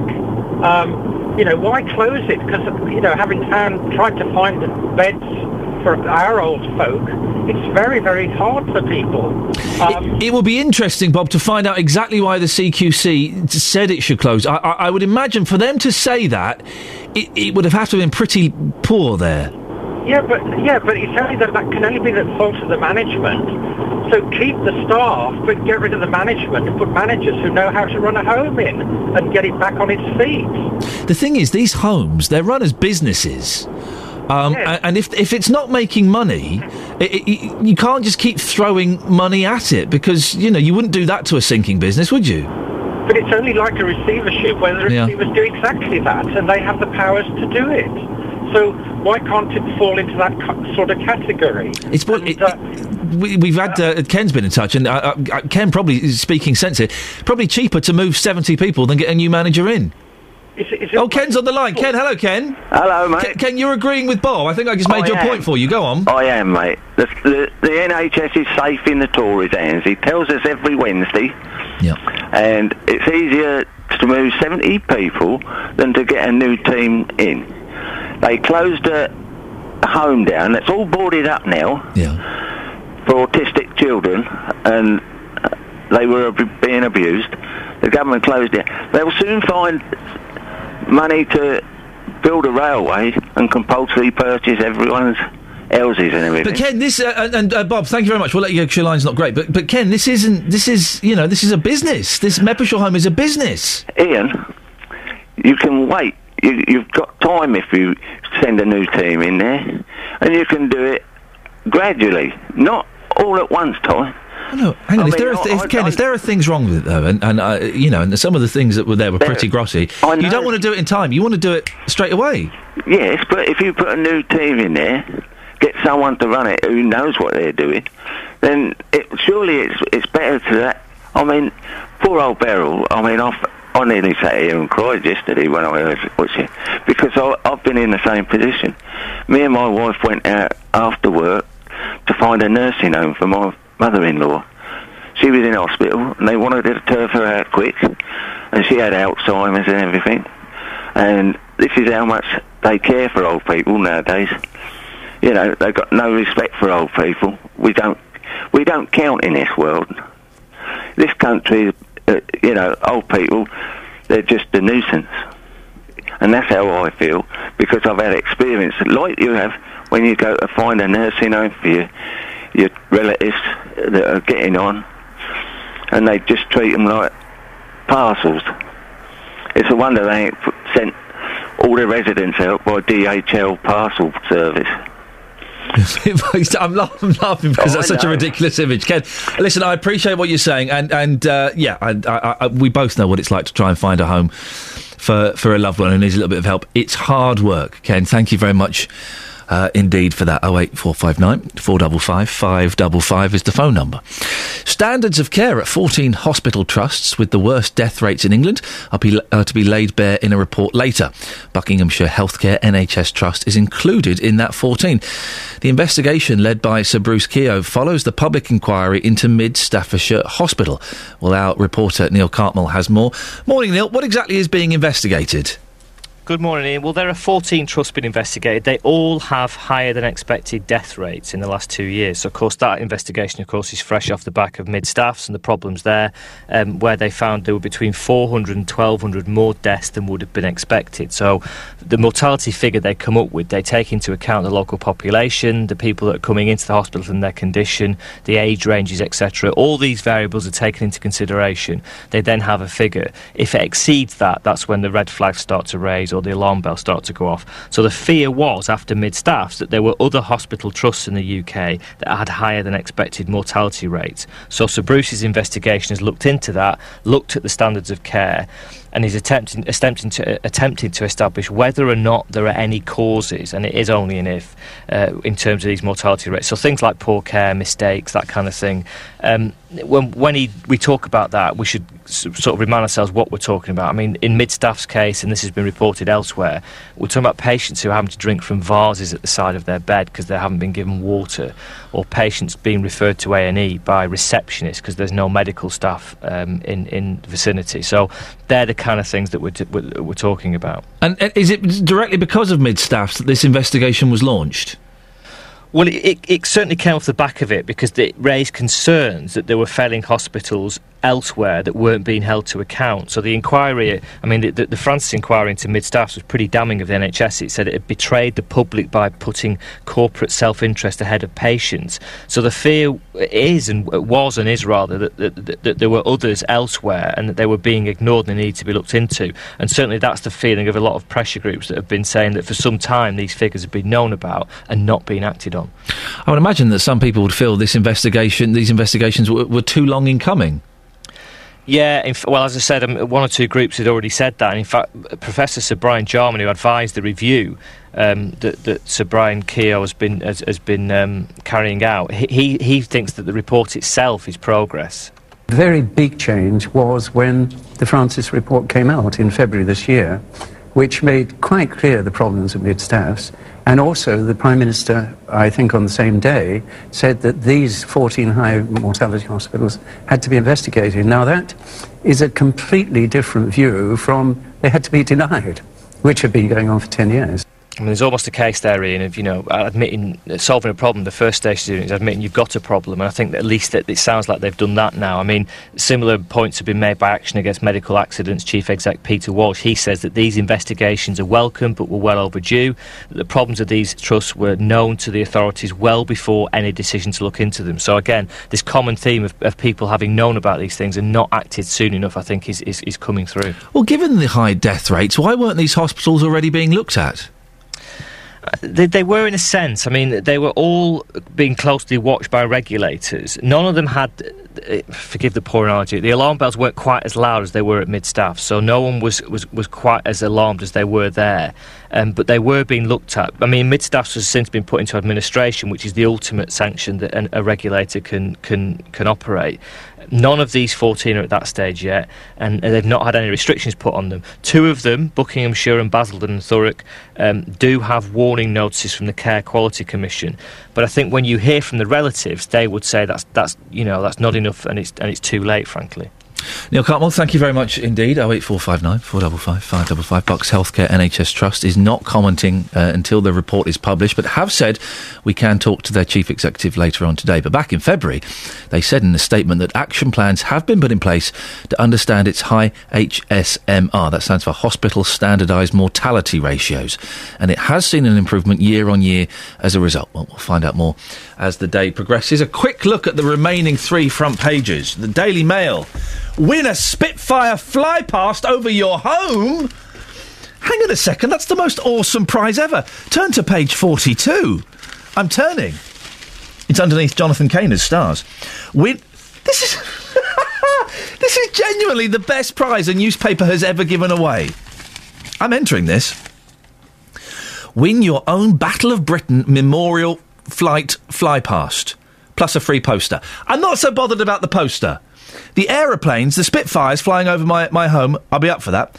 The Queen unveiled the Bomber Command Memorial last year, and we are urging readers to help us raise enough money, hang on a minute, to protect this vital memorial. The Mail is privileged to be part of the campaign to enable the RAF to launch our campaign. We're giving 3 lucky readers the chance to win a Battle of Britain Memorial Flight flypast featuring a Lancaster, Hurricane and Spitfire over where you live. This is brilliant! Do you not think? Am I the only one that thinks it's the most amazing prize? You could have the fly past over your home, or celebrate a grand day out for everyone in your hometown or village. No, just over my home. I don't want anyone else in my town or village even looking up in the air when these aeroplanes, a Lancaster, a Hurricane and a Spitfire, fly over my house. I entered, I won it, no one else can look at it. Okay, I don't want to donate. How to enter? For your chance to win a fly pass, collect 10... here we go.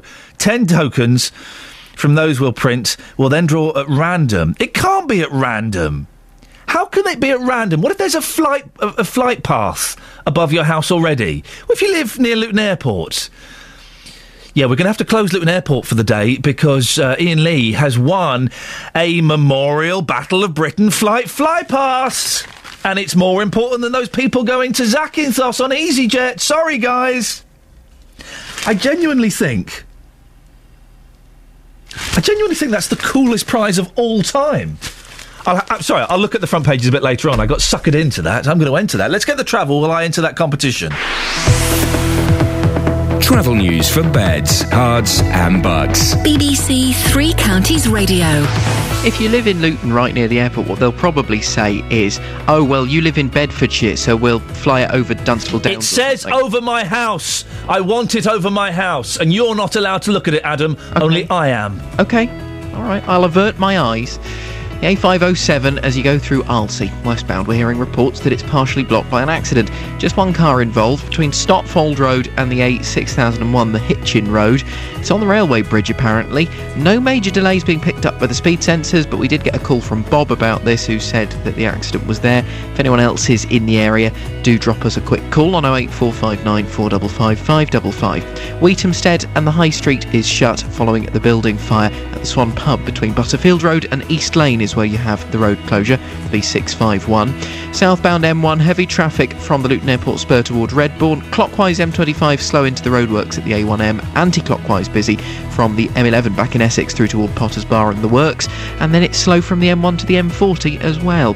The A1 into London looking slow at Stirling Corner. Piccadilly line tube still minor delays from Acton Town through to Heathrow and to Uxbridge because of the overrunning emergency engineering works at Finsbury Park.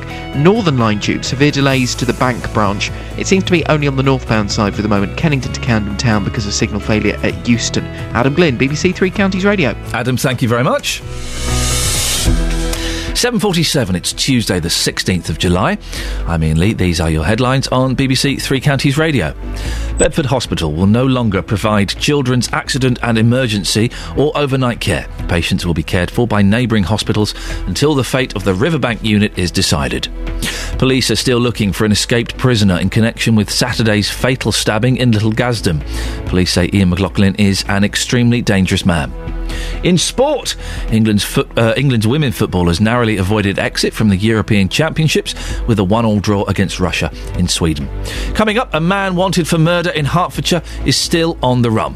We'll hear more with our reporter Craig Lewis, but at 7:47, let's get the weather with Kate Kinsella. Beds, Herts and Bucks weather. BBC Three Counties Radio. Good morning. When it looks like it's going to be another very hot day right the way across all three counties. Bit of high cloud around today, making the sunshine a little bit hazier, but we are still looking at the temperature getting up as high as 29 Celsius in some parts. That's 84 degrees in Fahrenheit. Particularly warm inside of towns and cities. Now overnight, another dry, sticky night again. Towns and cities suffering with the temperatures around 17, 18 Celsius. Outside of those, the more rural spots, we're looking at 14, 15 Celsius as the minimum.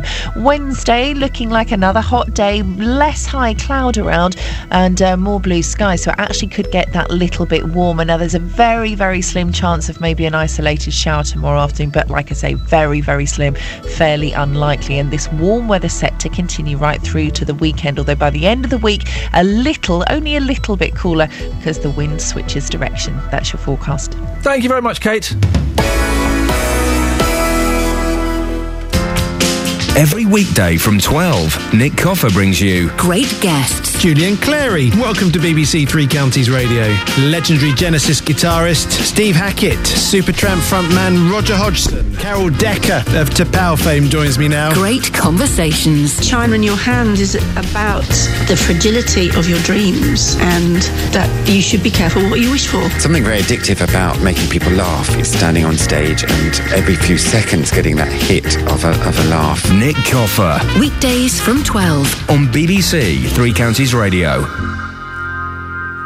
Well, as we've been reporting, there is a fire in Wheat Hampstead. Paul Scoynes is there. Paul has the latest. Paul, tell us exactly where it is and what's going on. Ian, it's on the High Street. It's at the top of the High Street as you look at Wheat Hampstead, and you know the air is still thick with the smell of smouldering wood. Water pouring down the High Street from the fire at the Swan pub, and I'm afraid to say I did it a deep injustice earlier on when I said it was a couple of hundred years old. Try 500 years old. It dates from the 15th century. It was listed in the 1970s as a Grade 2 listed building, and it very much is a pub at the heart of the community. The Hertfordshire Fire and Rescue were called to the High Street in Wheat Hampstead just after 6 this morning. 6 appliances have been sent, and there are 2 support vehicles as well, one involving a crane, and it does look now, as I look out to the building, that the fire is out. It's certainly not billowing smoke as it was when I first arrived. It's now just a few wisps, and it very much looks like the fire officers are in the damping down process. The roof of the building, however, looks to have suffered a sort of a great deal. It looks in the middle part to have collapsed in on itself, generally a sign of a very hot fire inside. Residents have described to me this as a warm village pub. It's something that is at the heart of the community, and you know, a network of rooms, or almost a warren of rooms inside as well. This resident, Iain, told me just where it stood in the village. It's a very good eating pub for the village, and also it's a regular pub for the regulars in the area, because a lot of people don't like to pay the prices there, and their prices are obviously normal rate. They're a little bit higher down which I shouldn't say really. So it's a good old village pub? It's a good village pub, and they do a lot of fundraising, and you know, it's just an everyday pub, and it's going to be devastating for the village. It really is, because there's people that work, and that's their second home really. That's the worst part. Yeah. So, I mean, on the inside, what's it like inside? It's very nice. It's very old. It's, you know, the beams and everything. It's very traditional. And it's, you know, it's what you call the old working man's pub, really. Yeah. So was it widely used by the village? Yes. Yeah, every day. The actually landlord and his, helpers to do anything for you. Paul, any idea how long it will take to clear up? Well, I mean, the fire service look to be sort of in the sort of final stages of their damping down process. Obviously, there'll now be an investigation, and the incident support unit are here to help as well. Just as a sort of footnote, I suppose, to that, everyone's spoken of how nice the landlord and landlady are here. They're actually leaving soon anyway. There is a new owner going to take up at some point in the next few weeks. So obviously, they've got a big job on their hands now when they take up their new role. But at the moment, the high street's still very much closed, and routes around with Hampstead very congested. So if you are heading this way, do take care. Paul Scoynes, thank you very much indeed. Call 08459 455 555. BBC Three Counties Radio. Morning, this is Iain Lee, BBC Three Counties Radio. Go to the Facebook page. Lots of you have been posting on there in regards to what irritates you on flights. We'll go through some of those. I'm going away. I'm not a fan of flying. Some people enjoy it. Some people enjoy the process of standing in an airport for hours, fighting over the luggage rack thing. It's not a rack, is it? What do they call it? Anyway.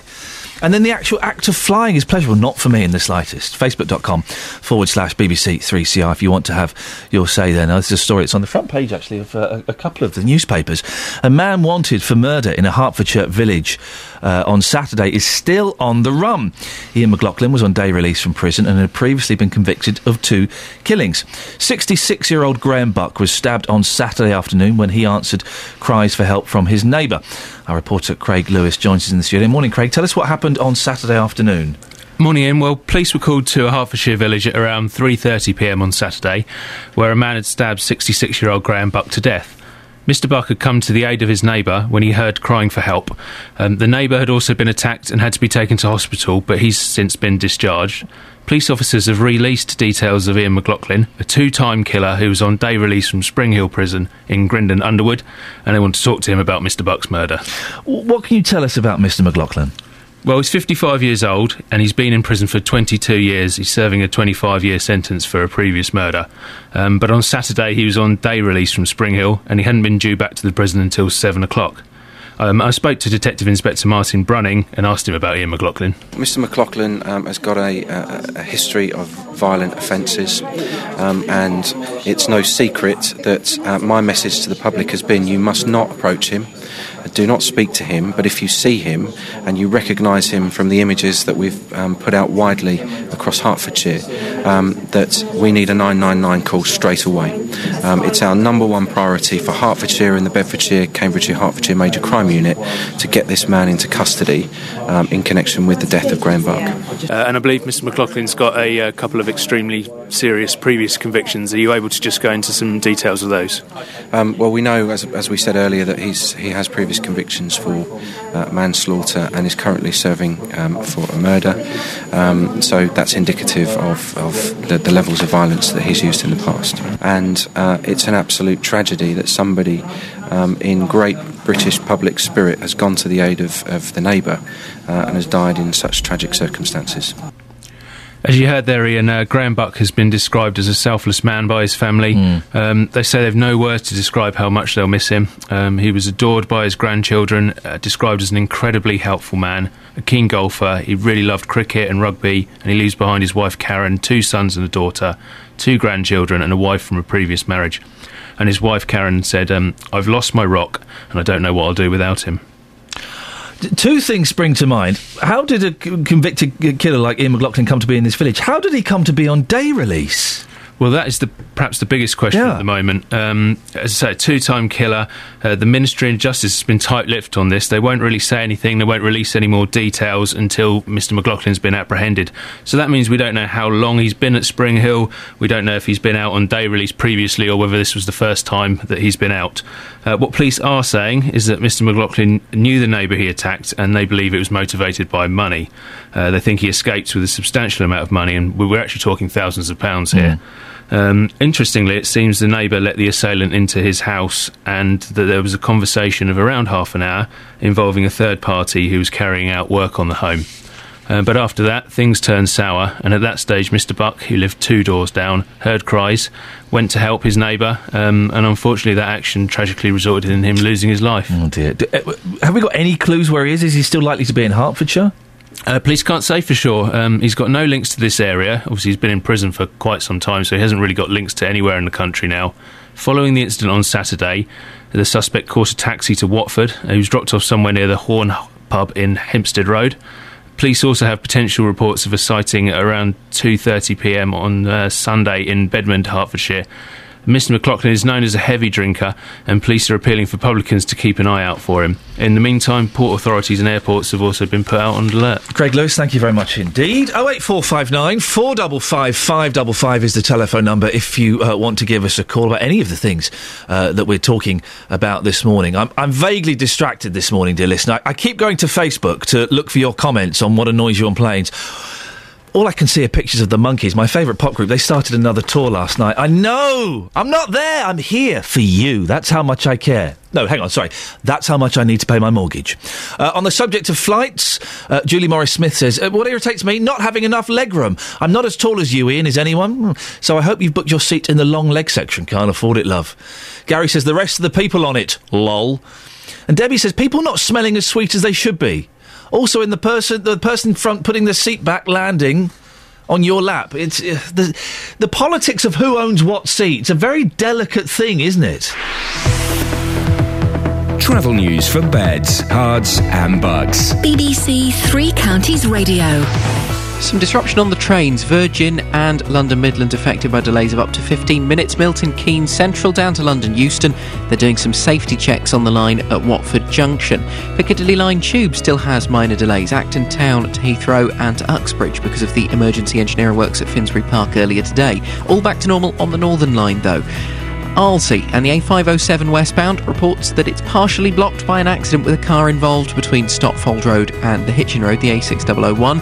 The High Street in Wheatamstead is shut because of the fire at the Swan Pub, closed between Butterfield Road and East Lane, the B651 through there. The M1 southbound slow from the Luton Airport spur toward Redbourne, queues on the A1 at the Black Cat roundabout, slow on the A1M from Stevenage round to Hitchin, and then into London, delays through Boreham Wood. M25 pretty slow through the works as well. Adam Glynn, BBC Three Counties Radio. Thank you, Adam. On Facebook, Paul Clare says, children, tall people and small cans of drink irritate him. Those cans of drinks are tiny. Why can't we have normal-sized drinks? On FM, AM, online and digital radio. This is BBC Three Counties Radio.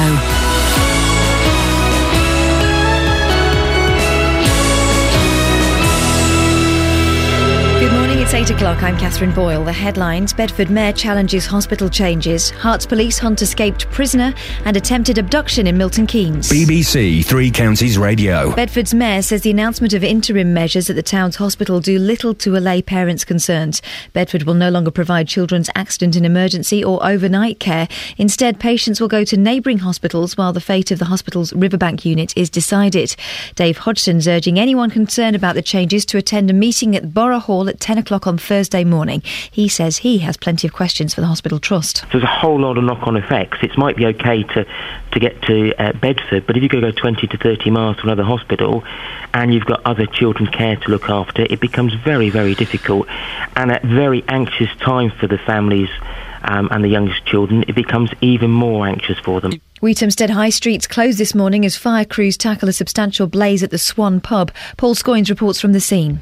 Hertfordshire Fire and Rescue say they were called to the pub just after 6 o'clock this morning. 6 fire appliances were dispatched, plus 2 support vehicles, including a crane.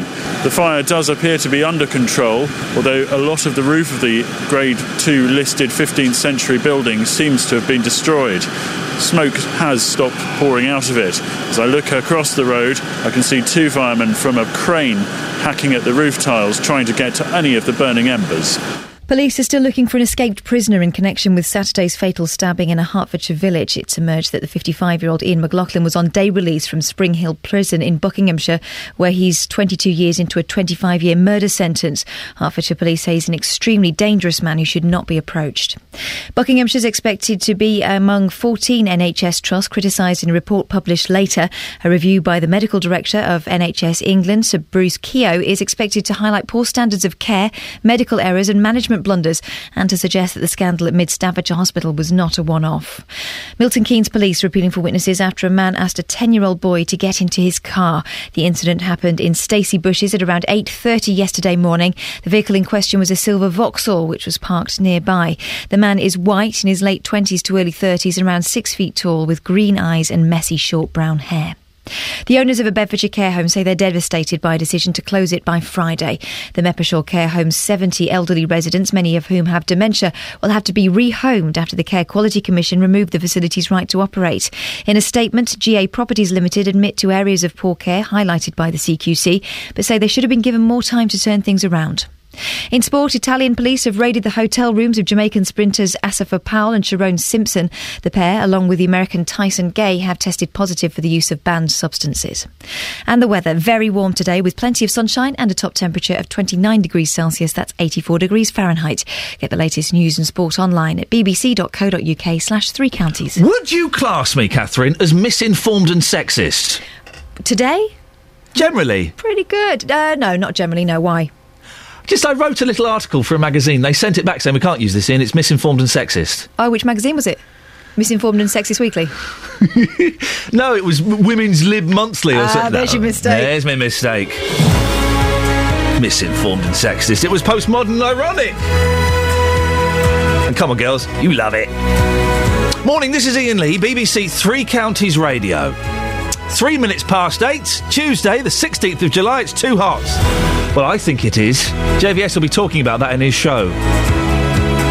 I bet he loves the heat, doesn't he? He's always going off to hot places like Argentina and Frigliana and stuff. I bet he loves it. Oh, dear. Come on, last night... right, Jonathan needs to come and share my bed with me and find out just how hot it is in my house. No, hang on a second. No. Lots coming up between now and JVS at 9 o'clock, including the next few minutes. I'll be speaking to the acting chief executive of Bedford Hospital to hear why they are reducing children's services, and we'll be sending patients elsewhere instead. Care home is closed in Bedfordshire. 70 residents have to find somewhere else to stay by the end of the week. Well, someone we've been speaking to a few times in the last week is Beryl. Yesterday, her husband moved somewhere. Well, we'll find out just how that went. And what winds you up about flying? As thousands of holidaymakers prepare to take to the skies for the big summer getaway, being on a plane is not always a pleasant start to the holiday. Or maybe you're like Kyle, who's some kind of deviant that's posted on Facebook. Listen to this. The worst bit of flying is when the flight comes to an end. Flying is one of God's greatest gifts to mankind. I love it. Oh, Kyle, it's awful. Facebook.com/BBC3CR.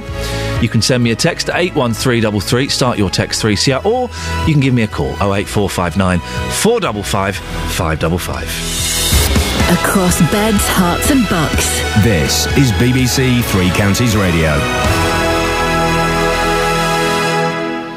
Now, we were reporting outside from Bedford Hospital yesterday in an attempt to get some answers. We didn't get many answers. We got a few answers. I think more was revealed in what was not said on air yesterday than what was said. But a statement was issued, and the truth is the majority of services at Bedford Hospital's paediatric unit are set to close. That's following a decision to remove trainee doctors from the unit by the end of this month. The hospital say in the short term there will no longer be a children's A&E, overnight care on the Riverbank ward, or a children's assessment unit. Children will be sent to neighbouring hospitals like Milton Keynes instead. Well, Stephen Conroy is acting chief executive of Bedford Hospital. He said yesterday he'd come on the show this morning. He stood by that, so thank you for that, Stephen. Stephen, why are you doing this? As I was saying yesterday, we have 7 doctors leaving us at the end of July owing to the issues that the deanery raised about our clinical supervision, and we're not able to replace all those doctors immediately, and therefore we've had to look at all the paediatric services and decide which ones we can provide safely and which ones that we can't provide with a guaranteed safety level and therefore should be provided by another hospital. So are you saying that in recent times then those the specific wards we're talking about, they weren't being operated safely? No, they're safe now because we have the number of doctors that we need on the site, but when we lose 7 at the end of July, that leaves a gap. We're recruiting to fill that gap, but we can't recruit quickly enough to get those doctors in post by the 1st of August. So the Children's A&E, the overnight care on Riverbank, Children's Assessment Unit, this is a temporary closure? I very much hope so. Riverbank is a much-loved service, I know, locally, and our nurses and doctors are really committed to providing the service. So if we can provide those services soon, then we will do. But what we know is that we need to tackle the underlying issues. We've had trouble recruiting doctors over the past couple of years, and we don't want to set up the services again, sometime in the autumn, only to find that when doctors leave again, that we're in the same position. So we want to look at how we work with other local hospitals, Milton Keynes and other hospitals, to provide more services with more doctors. So just to clarify, you are hoping that at some point the Children's A&E, the overnight care on Riverbank and the Children's Assessment Unit will all open again? This is what we want to look at. I heard the Mayor saying... You say you want to look at... do you want them to open again? Absolutely. The Riverbank staff are very keen to keep that... All three of them, the A&E, the Riverbank and the Children's Assessment Unit, you want all three of them to open again? That's what we're looking at. What I'm saying, though, is that if we can't provide those services in a sustainable way on our own, we need to work with another hospital. They're not going to open again, are they? The important thing is that the GPs He's doing it again. have to agree what is sustainable and what they want to buy from us. So we want to provide it, but it has to be sustainable. GPs have to want to buy it. I put it to you, Stephen, they're not going to open again. That once you've closed them, it's going to be harder to reopen them. Well, we've still got all the nursing staff, though. We're recruiting the medical staff, so that option is fully open as far as I'm concerned. When are you hoping to have them reopened? As you said earlier on your show, I'm not going to be able to say this morning. We're starting work on the planning 3 months? on Thursday with the Health and Wellbeing Committee. I would hope so. 3 months. You hope to have them open in 3 months? You must have set yourself a time goal or something to work towards. Yeah. Well, there's a couple of milestones, aren't there? We start planning on Thursday. We're recruiting staff. The trainees have certain times where they go through their rotas. So all the staff all the trainees could be back by next March. If we can start services before March because we have doctors in post, then we could do that. But it all has to be sustainable. I don't want to start services for a few months only to lose them again. So you're saying that you're hoping to have them opened before next March, but otherwise those 3 services will be opened again next March, 8 months away. Well, as I say, I can't guarantee that. That depends on whether the deanery agree with what we're doing with the trainees is sufficient, and whether all the trainees come back. What are parents expected to do? Well, I recognise this as a really anxious and worrying time for parents who use the unit. I deeply regret having to be in this position of making these changes to the service. What are parents meant to do? Well, for very urgent, accidents and illnesses, then you phone 999 and the ambulance will take you to the nearest hospital. 50 to 60 kids a day, I think, Bedford Hospital gets in the A&E department. Can the other hospitals cope with that? Yes, all the other hospitals and the GPs have been involved in the planning over the last 2 weeks of these services, and they all are very confident they can take those children. If I turn up, though, if I turn up with my little boy, he's had an accident, I don't know that the kids' A&E department's closed, I turn up, would you turn him away? It would depend on the condition of the child. We have a duty of care, so if a child turned up who was sick, our A&E consultants could treat that child and then transfer them by ambulance to another hospital. So you wouldn't turn a child away that turned up, that was rushed there by a concerned parent? We couldn't turn a child away, but they would be better to go to another hospital in the first place where there's a full paediatric backup. So our A&E doctors certainly could help that child, stabilise them, but then they would need to transfer to the next nearest hospital. The maternity unit, what's going to happen to that? Maternity unit, no changes. In the long term, that's going to stay open? As far as I'm aware, it's going to stay open. It's a big service. It's well utilised. All the other surrounding maternity services are very busy. If a baby is born that it needs specialist care, you wouldn't be able to cope with it, would you? Yes, we can. So our paediatricians cover all the services in the hospital, the Riverbank ward, A&E, and the neonatal unit on maternity. We're making sure the neonatal unit is fully staffed with the doctors that we have. Any babies that are born who need to be resuscitated or need special care can be dealt with in the hospital. If they've got extra special needs, then there's a system across the east of England where babies will be transferred to a more specialist centre, and that can be normally done within a couple of hours. So the babies would be transferred somewhere, potentially? Already, very sick babies would be transferred. We have a level of neonatal support that can treat most babies who need resuscitation or support after birth. But in cases where children are very ill, and sometimes you can't tell what before the baby comes out what their needs are, then there's a system between all the hospitals in the east of England that the sickest babies would be transferred to the most specialist centres. How did you let it get so bad, Stephen? How did you let this happen? Well, this is a problem that I feel responsible for, and then the Trust feels responsible for. You are the acting chief executive, so you do have to accept a responsibility, don't you? I'm the accountable officer, and ultimately it's my responsibility, but I also have the responsibility to find out what went on and to sort it out. And I explained yesterday that the Deanery gave us a final warning in May, asked us to put in special measures and stringent measures to support junior doctors. And while that was working well for a while, one of our doctors didn't respond in time to support a trainee, and the Deanery decided there and then to withdraw the trainees at very short notice. So you blew it then? You had the opportunity to turn this around, and you didn't, and the knock-on effect is that the whole local community is going to suffer. Well, that's a one way of putting it. Yeah, I can't. That's right. So you admit you blew it? We had the chance. The clinical supervision didn't work.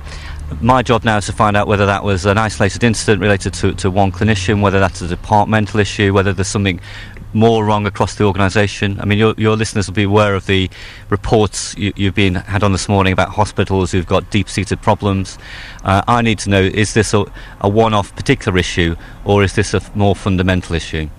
That's what I've got to find out. That's the inquiry I need to take place. Why have you found it so hard to get trainees to come to your hospital? There are rumours and accusations of bullying there from senior members of staff. Yeah, so we've never found it hard to get trainees in the past. But you're finding it hard now? Well, since these events, clearly people are worried about what's the future of the unit. Is there bullying at your hospital? Not that I'm aware of. Have you heard rumours of bullying at your hospital? Well, we did an audit was done this summer by one of the junior doctors that looked at bullying, and there were certainly some areas for concern in that. And that's so there was bullying. There were concerns by trainees that they weren't getting the full support. I mean, it's very hard to describe whether that was bullying or not, but there was certainly more work that our clinicians can do to support their juniors. So that would imply what was the problem then? If it wasn't specific bullying, but trainees were made to feel uncomfortable and told they were being emotional, weren't they? If they flagged up any complaints or concerns. Well, I think that's what one or two of the trainees have said about the paediatric service. And so is that why the trainees are staying away? Word has got out that there is a bully at least, or maybe several bullies at Bedford Hospital, and they don't want to work there. Well, I think there are a couple of things that would affect the views of trainees. One would be the experience of the trainees, and the second would be what's the future of the service? Is it, it's a small department? But the future of the service is in question because the trainees are flagging up concerns. Is that because trainees have been bullied and they're telling other trainees, you don't want to go to Bedford, there's someone there who's not very nice? Well, I've no idea what other trainees say to other trainees. Have you not spoken to them? We've agreed not to speak to the trainees over the last few weeks while they've been feeling under pressure. It was felt unhelpful if we talked to the trainees directly, so all the conversations have been with the Deanery. However, I can tell you that two of the trainees who are being taken away from the hospital have applied for jobs in Riverbank. So you've not spoken to the trainees who flagged up these concerns? Personally, I haven't. That seems incredible to me. If they've got concerns about your hospital and you are responsible for that hospital, surely you should have, with a mediator or someone, you should have spoken to them to find out what their problem was.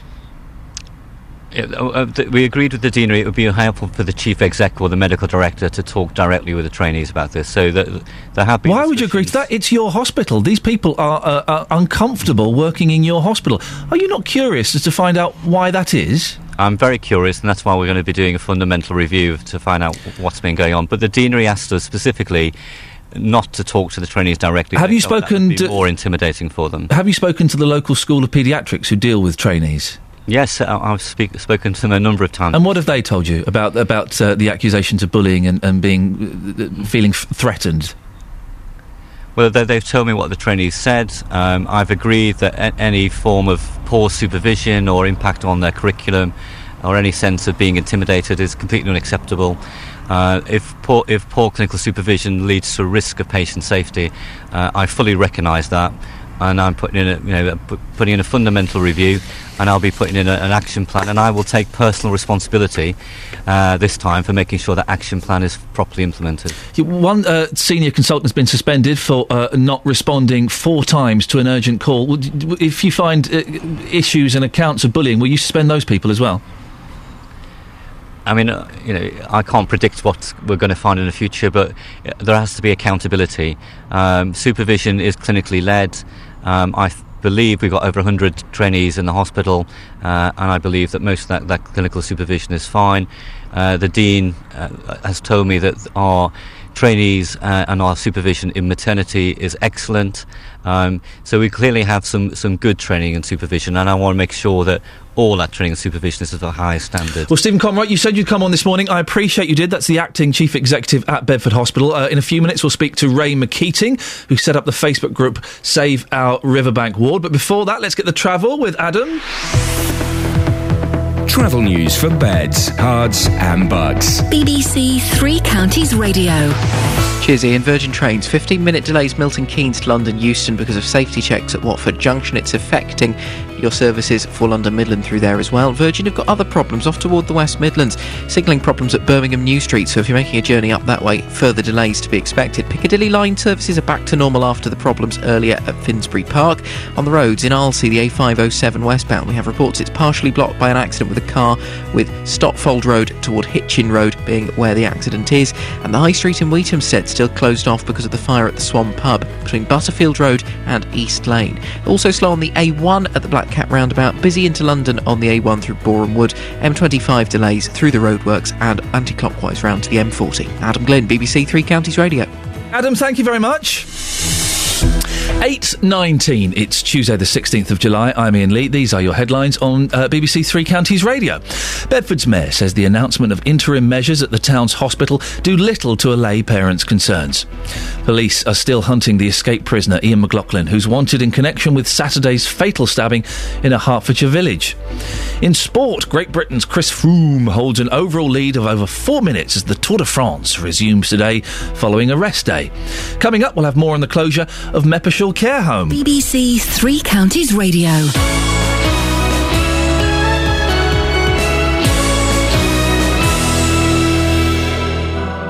BBC Three Counties Radio. Your local stories. I have a friend who runs a hairdresser's, and one of her members of staff is stealing the takings. So what would the advice from the police be? We'll find out, Sally. Your local life. Yesterday we were talking about the problem of shoplifting. So what can you do if you have staff who, to put it eloquently, are a bit light-fingered? Your local radio station. The one thing which seems to actually solve the problem for them, they all said, was, I put in CCTV cameras. This is BBC Three Counties Radio. Jonathan... Whoa, hey! Like someone just did a scanners on you. Jonathan Vernon-Smith, lovely to see you. Good morning. Nice to have you back in the studio in the flesh. It was nice being outside yesterday because it was quite warm, quite pleasant doing an outside broadcast from a glamorous car park. But. What? It is too hot. No, Where's God's thermostat? Let's just turn it down 3 degrees. Shall we? Silly. Can we? What's wrong with you? Come and sleep in my bed with me. No, really? Please. And see how uncomfortable it is. Haven't you got a fan? I don't know where it is. We've got one somewhere. Whose fault's that, for goodness sake? You're unprepared. Then you've got... It was lovely. I had 2 fans on me last night. was one of them Melvin? You're a Nazi! You are a Nazi! It was, by the way, retweet it again, because it's the audio boo of Melvin yesterday phoning up JVS, who I've heard before. He gets very excited. He was super excited. He was very rude to me yesterday. He called you a Nazi. He called me an unemployment-hating Nazi. This is a man who's, my programme last year got him a new mattress, a new washing machine, £500. I didn't know that. Yes. Then he phones up and calls me a bad man. Yep. Says I'm an unemployment-hating Nazi. whatever that is. Some people thought he was calling me an unemployment-hating Nancy. It was wonderful because there was nothing you could do. He was just completely off on one, and you tried to step in, and he had his facts wrong as well, which made it so great. What he was accusing you of was not true, which is always wonderful. But I thought he was going to explode at one point. He was doing higher and higher and louder. It's going to be a big bang. And then, of course, that wonderful sound of the phone clicking down. Wonderful. Well, thanks. I'm pleased you enjoyed that moment of discomfort for me yesterday. You're talking about the heat today. I certainly am. Coming up on this morning's big phone-in. Do you love or hate this hot weather? Hate it. The M25 near Potters Bar is melting, and train speeds have been reduced to protect the boiling hot rails. Today, temperatures look set to reach 29 degrees, and the heat wave is predicted to last until at least next week. Lovely jubbly. The head of health protection at Public Health England, Professor Virginia Murray, says we need to review our heatwave plan to make sure we all stay safe. Well, today we're expected to reach a level 3 heat alert. Did you hear about this? No. Do you know, if we have a level 4, it means they have to hold an emergency cabinet meeting. Wow, to discuss the heat. Yes, exactly. But there are lots of people, like you, who I've heard, having a bit of a moan now about this weather. Too hot. No, it's not too hot. This is lovely. Can't you feel your bones drying out? Why are you looking at me like that? I don't know what that means. Well, we've had a horrible, long, cold winter. Yep. We've had moisture in our bones. Yep. We've all been cold for too long. It's as if we're all drying out. Why are you looking at me like... Honestly, I feel as if I'm drying out. It's lovely. Your enthusiasm makes me nauseous. It's just beautiful. Last night, you get in bed, got a couple of fans on you, lying on top of the bed. Beautiful. Last night, I sat out on my luxury terrace, having a nice little drink, 9 o'clock at night. Oh, the temperature was just perfect. How can anyone not like this weather? If I want to be hot, I'll go abroad. But it's nice that we don't have to. I'm only having one holiday to Frigiliana this year. There's a recession on, haven't you heard? But I feel as if I don't need to go to Frigiliana with this heat. Well, that's really exciting. From 9 this morning, do you love or hate this hot weather? I want your views. And can I find anyone else, or is Iain the only person that hates this weather? There will be sensible people out there, Jonathan, who agree with me. You reckon? Yeah. From 9 this morning, 08459 455 555. Do you love or hate this hot weather? Call 08459 455 555. BBC Three Counties Radio.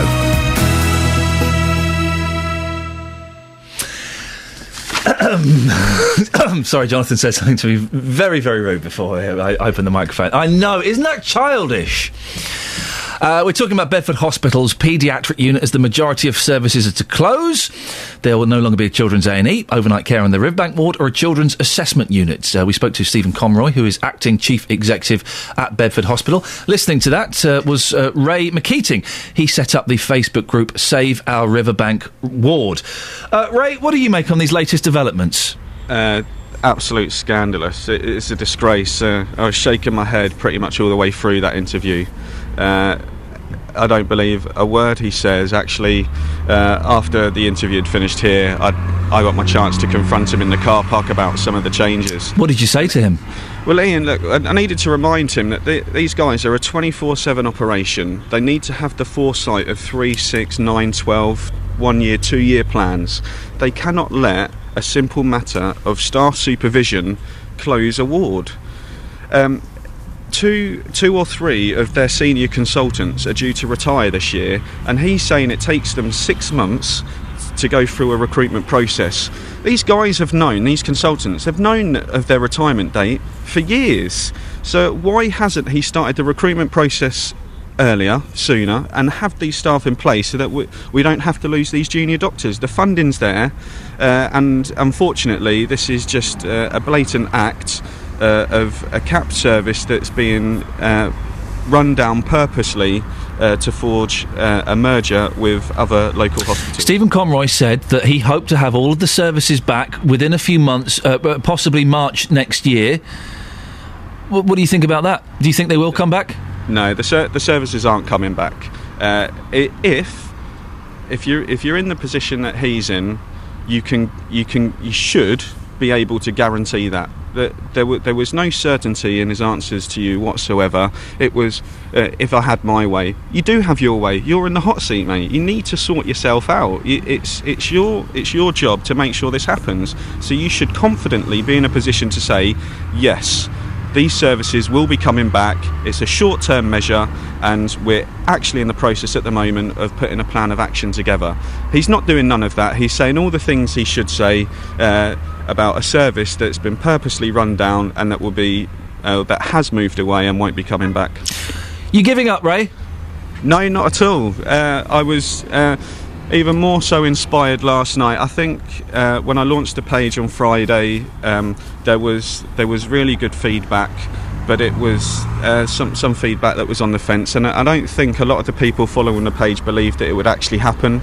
Yesterday, when it did happen, I actually released the news 11:30, a couple of hours before it was actually released locally, and there was uproar. And then when it was confirmed, the Facebook page, over 100,000 hits, thousands and thousands of comments from disgruntled families around Bedford, who I think perhaps slightly naively thought that it wasn't a done deal, that it would never happen.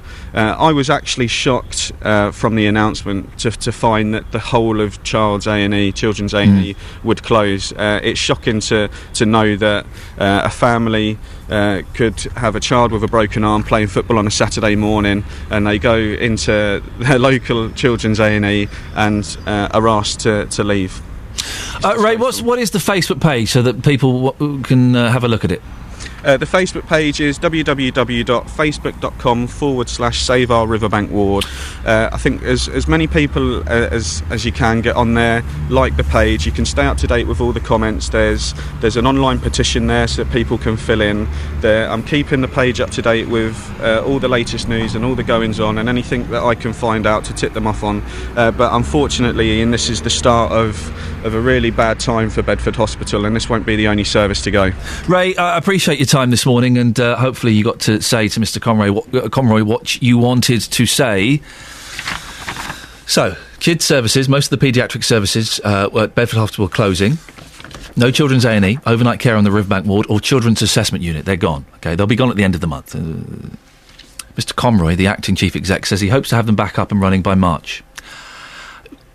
Again, I think he said more by what he didn't say. Can I put... This is me speaking. There's not official BBC line. They won't be coming back, will they? They won't be coming back, those services. It will be harder and more expensive to bring them back, surely, than to maintain them now. I hope I'm proved wrong. I hope in March the 1st, if I'm still here... I am. I've got a contract. But I hope March the 1st we're doing a fantastic... We've got Justin Dealey outside Bedford Hospital. We're celebrating the return of the children's A&E, and we've got balloons, and it's wonderful news. I bet we're not. 08459 455 555. Travel news for beds, cards and bugs. BBC Three Counties Radio. As far as we know, the A507 in Alsea looks clear now. Westbound, the speed sensors aren't picking up any delays. We did have a call about an accident earlier between Stotfold Road and the Hitchin Road, but it looks like things are on the move through there. Of course, if we're wrong, do give us a call, 08459 455 555. We have the problems in Wheatamstead, the B651 along the High Street, shut because of the fire at the Swan Pub between Butterfield Road and East Lane. The A1 slow at the Black Cat roundabout with queues down toward the Barford bypass. Busy then on the A1M from Hitchin towards Stevenage, and slow on the A1 into London, Boreham Wood from Stirling Corner to Mill Hill Circus. The A10 looking slow in Cheshunt from College Road toward Winston Churchill Way. M1 southbound, it's heavy traffic from the Luton Airport spur to Redbourne Junction 10 to 9. Then the M25, it's slow both ways through the roadworks this morning. Anti-clockwise is also busy from the M1 round to the M40, and on the trains 15-minute delays for Virgin and London Midland, Milton Keynes down toward Euston because of safety checks at Watford Junction, and if you're going the other way with Virgin off toward the Midlands, 15-minute delays between Birmingham New Street and Coventry because of signalling problems at Birmingham New Street. And even better news, he lied. As you go into London, the Northern Line, severe delays once again on the Bank branch. They've had another signal failure at Euston, so that's causing disruption for northbound trains Kennington up toward Camden Town. Tickets are being taken on local buses there. Adam Glynn, BBC Three Counties Radio. Across beds, hearts and bugs. This is BBC Three Counties Radio.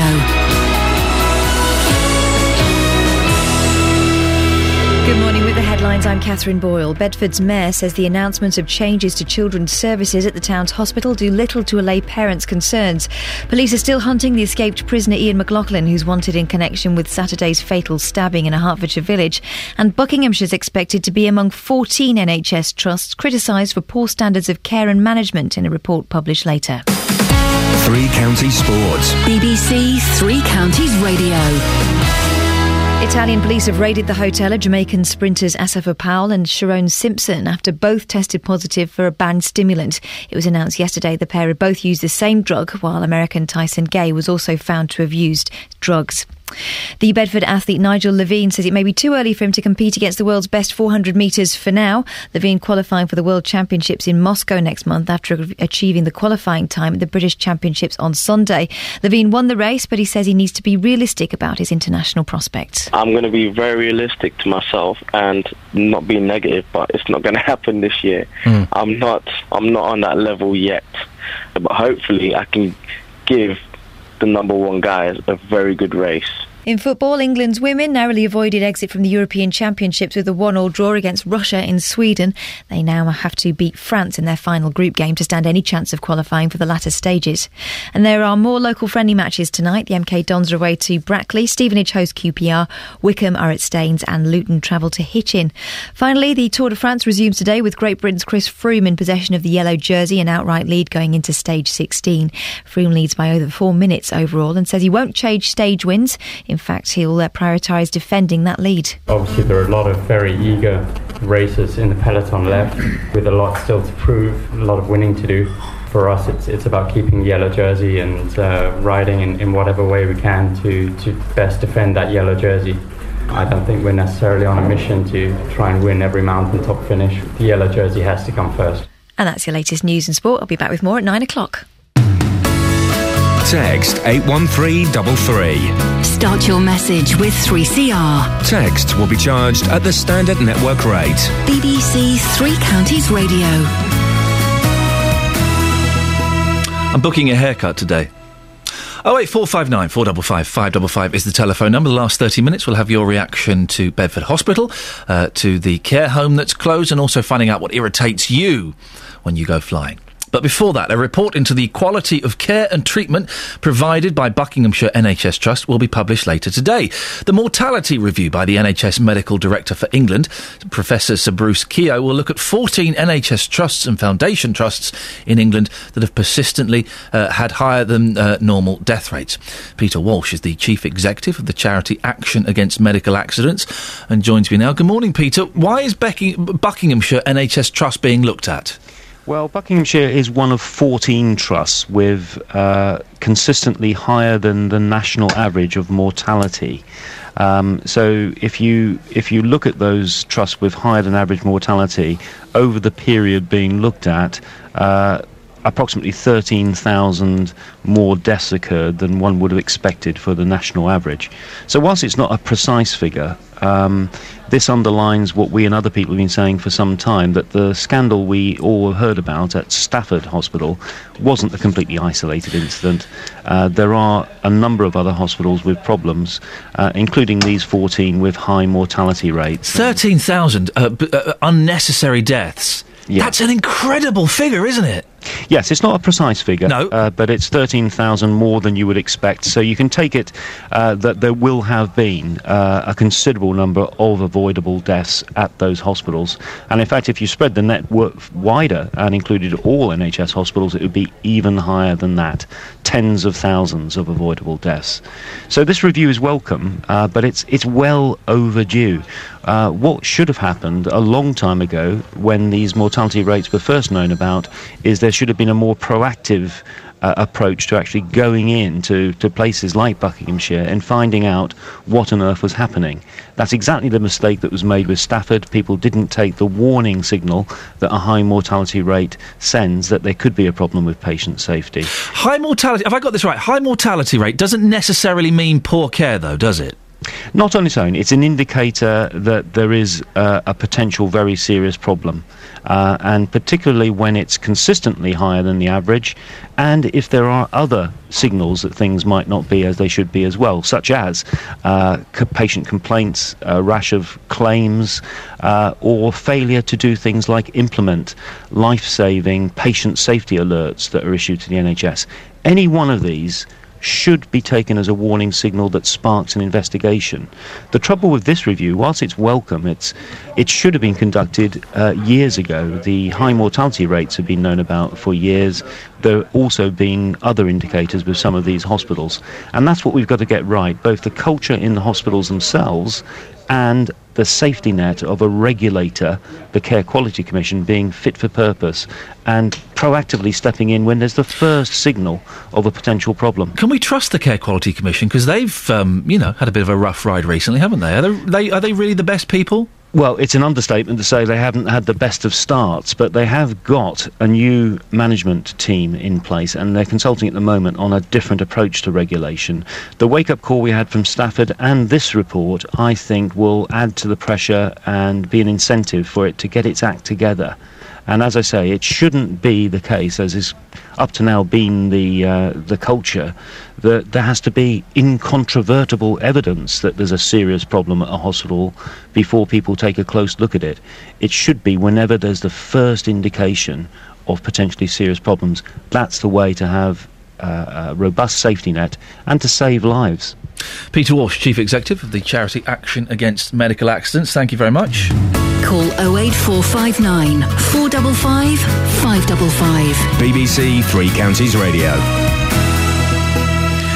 It's a hospital and healthcare themed show. The last couple have been. These not through planning. It's just simply the way these things have worked out. Back to Bedford Hospital.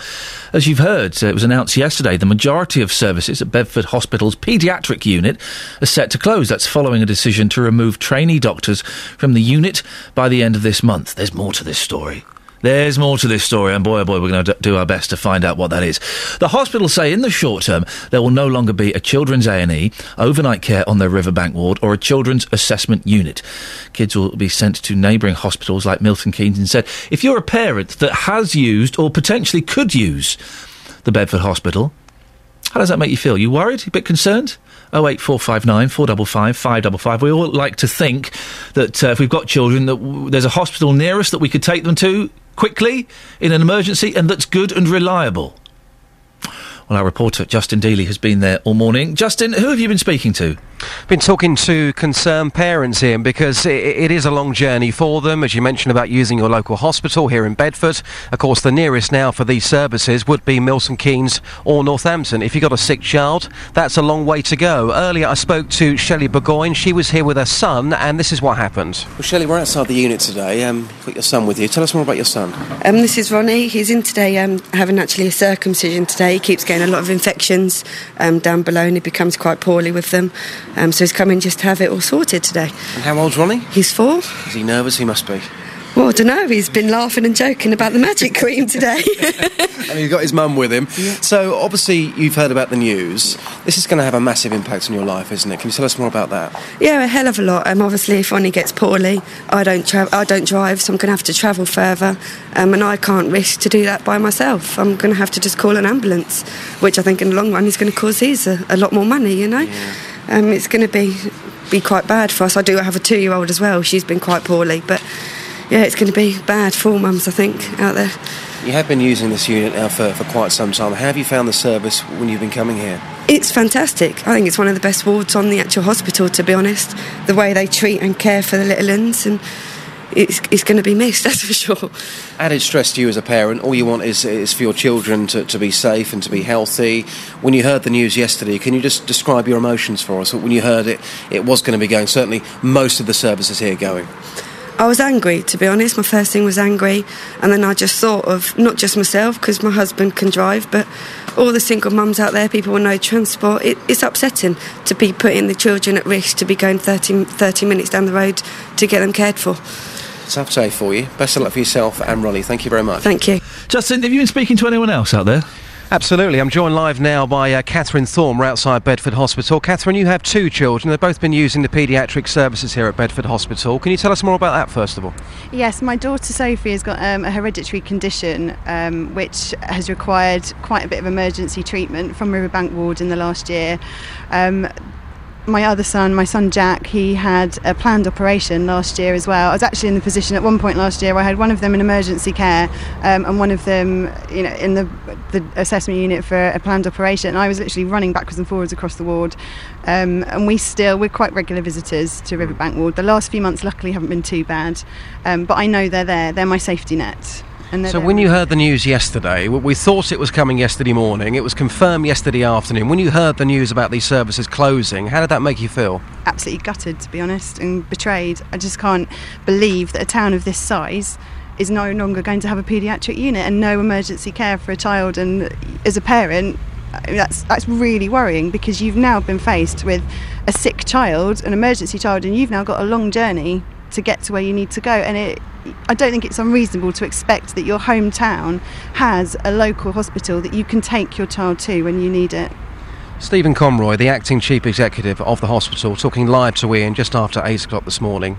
He said he's hoping to get all the services reopened by next March. Be honest, do you believe him? No, absolutely not. If he can't keep the ward open now as it is with all the people already there and just recruit a few more to cover that supervision, if that really is the issue, which I don't believe it is, I don't see how now you've got, 8 months till March and you're closing a ward down. It's not going to reopen. I don't believe it ever will. You see, the fascinating thing is, just lastly, every parent I've spoken to, and again, I'm sure you'll back this up, all say to me, the service, the staff have all been absolutely fantastic. So we're not talking about services that are closing because the staff have been dreadful. Everyone I talk to says how great it is here. No, when the chips are down as a parent and your child is sick, you feel vulnerable, you feel scared, you feel worried. It can be quite isolating as well, but the staff there do the absolute best they can. They saved my daughter's life, and I will be forever grateful for that. And it was one of the most worrying, horrific years of my life last year, and bits of that are still ongoing. And just knowing they're there, everybody from the lady who brings the lunch in on the Thomas Train lunch trolley, the staff who work in the playroom, the consultants, the nurses, the students from the University of Bedfordshire, everybody just was so supportive and made such a massive difference to me as a parent, and therefore to my daughter's recovery. Getting emotional now. Thank you very much indeed for your time. Thank really you. Appreciate it. That was Catherine Thorne there joining us live outside the hospital. And Iain, again, I need to make this point again. I made it to the acting chief exec earlier before he spoke to you. I said, look, every single parent I'm talking to has only got good words to say about the service they've received, which makes it even worse because people are going to miss this so much here in Bedford. You're right, Justin. We're hearing lots of stories on that. Thank you very much, Justin Dilly, outside Bedford Hospital. Stephen in Milton Keynes has texted on this. Where do all these extra ambulances come from to ship the children around? Lots of questions. We will be following this story. I know there's a meeting on Thursday night for concerned people, and I think that various bods from the hospital will be going as well. We'll certainly be following that and probably talking about that on Friday. But we will be following this story very closely. If you want to have your say, 08459 455 555. Right. It's 9:15 already? Where on earth has this morning gone? Let's go and get the travel with Adam. Travel news for beds, cards and bugs. BBC Three Counties Radio. Closure still in force in Wheatamstead along the High Street. The B651 closed off because of the fire at the Swan Pub. It is shut between Butterfield Road and East Lane. The A1 looking slow at the Black Cat roundabout, so's the Barford bypass. The A1M is busy from Hitchin at Junction 8 towards Stevenage at Junction 7, and then in toward London you've got queues on the A1 through Boreham Wood, coming down towards Stirling Corner, and it's pretty busy at Mill Hill Circus as well. The A10 is looking slow in Cheshunt from the College Road junction toward Winston Churchill Way and down to the M25. The A41 in Aylesbury, slow moving at the Woodlands roundabout. Leston Road in Leighton Buzzard looking slow at the Hotcliffe Street roundabout, and in Dunstable you have a patch of slow moving traffic from the Ashton Middle School toward the A505. The M1 southbound still slow from Luton Airport toward Redbourne. The M25 stop-start through the roadworks in both directions, and anti-clockwise it's slow from the M1 through toward the M40. On the trains, you have 15-minute delays for Virgin and London Midland, Milton Keynes to Euston because of safety checks at Watford Junction, 15-minute delays for Virgin Birmingham New Street to Coventry because of signalling problems at Birmingham. And now in London, good news once again because they've sorted the second signalling problem on the Northern Line, so everything running pretty much normal again between Kennington and Camden Town. Adam Glynn, BBC Three Counties Radio. Adam, thank you very much.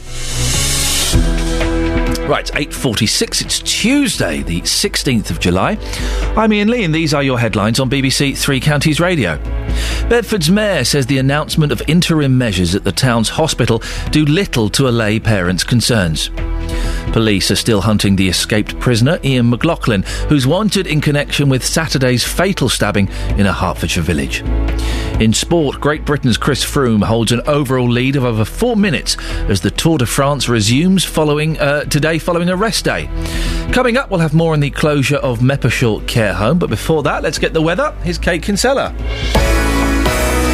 Beds, Herts and Bucks weather. BBC Three Counties Radio. Well, it's going to be another very warm day across all three counties. The temperature's steadily rising already. Outside, we're looking at temperatures at the moment ranging between 17 and 18 Celsius. Some parts down in West Hertfordshire, we're looking at 18, 19, so it's already very warm. Bit of high cloud around, making the sunshine a bit hazy, but eventually we're looking at temperatures getting up to 28, 29 Celsius. Perhaps in the odd urban area, it could actually get up towards 30, 31 Celsius, so another very warm day. Another warm night to follow as well, quite a sticky night, minimum temperature down to 14 Celsius, 57 degrees in Fahrenheit. That's away from any town or city, so it's going to be that little bit warmer and a little more uncomfortable. Tomorrow, a similar day, plenty of sunshine.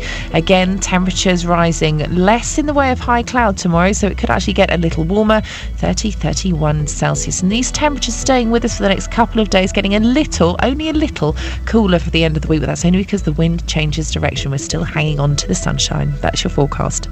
Thank you very much.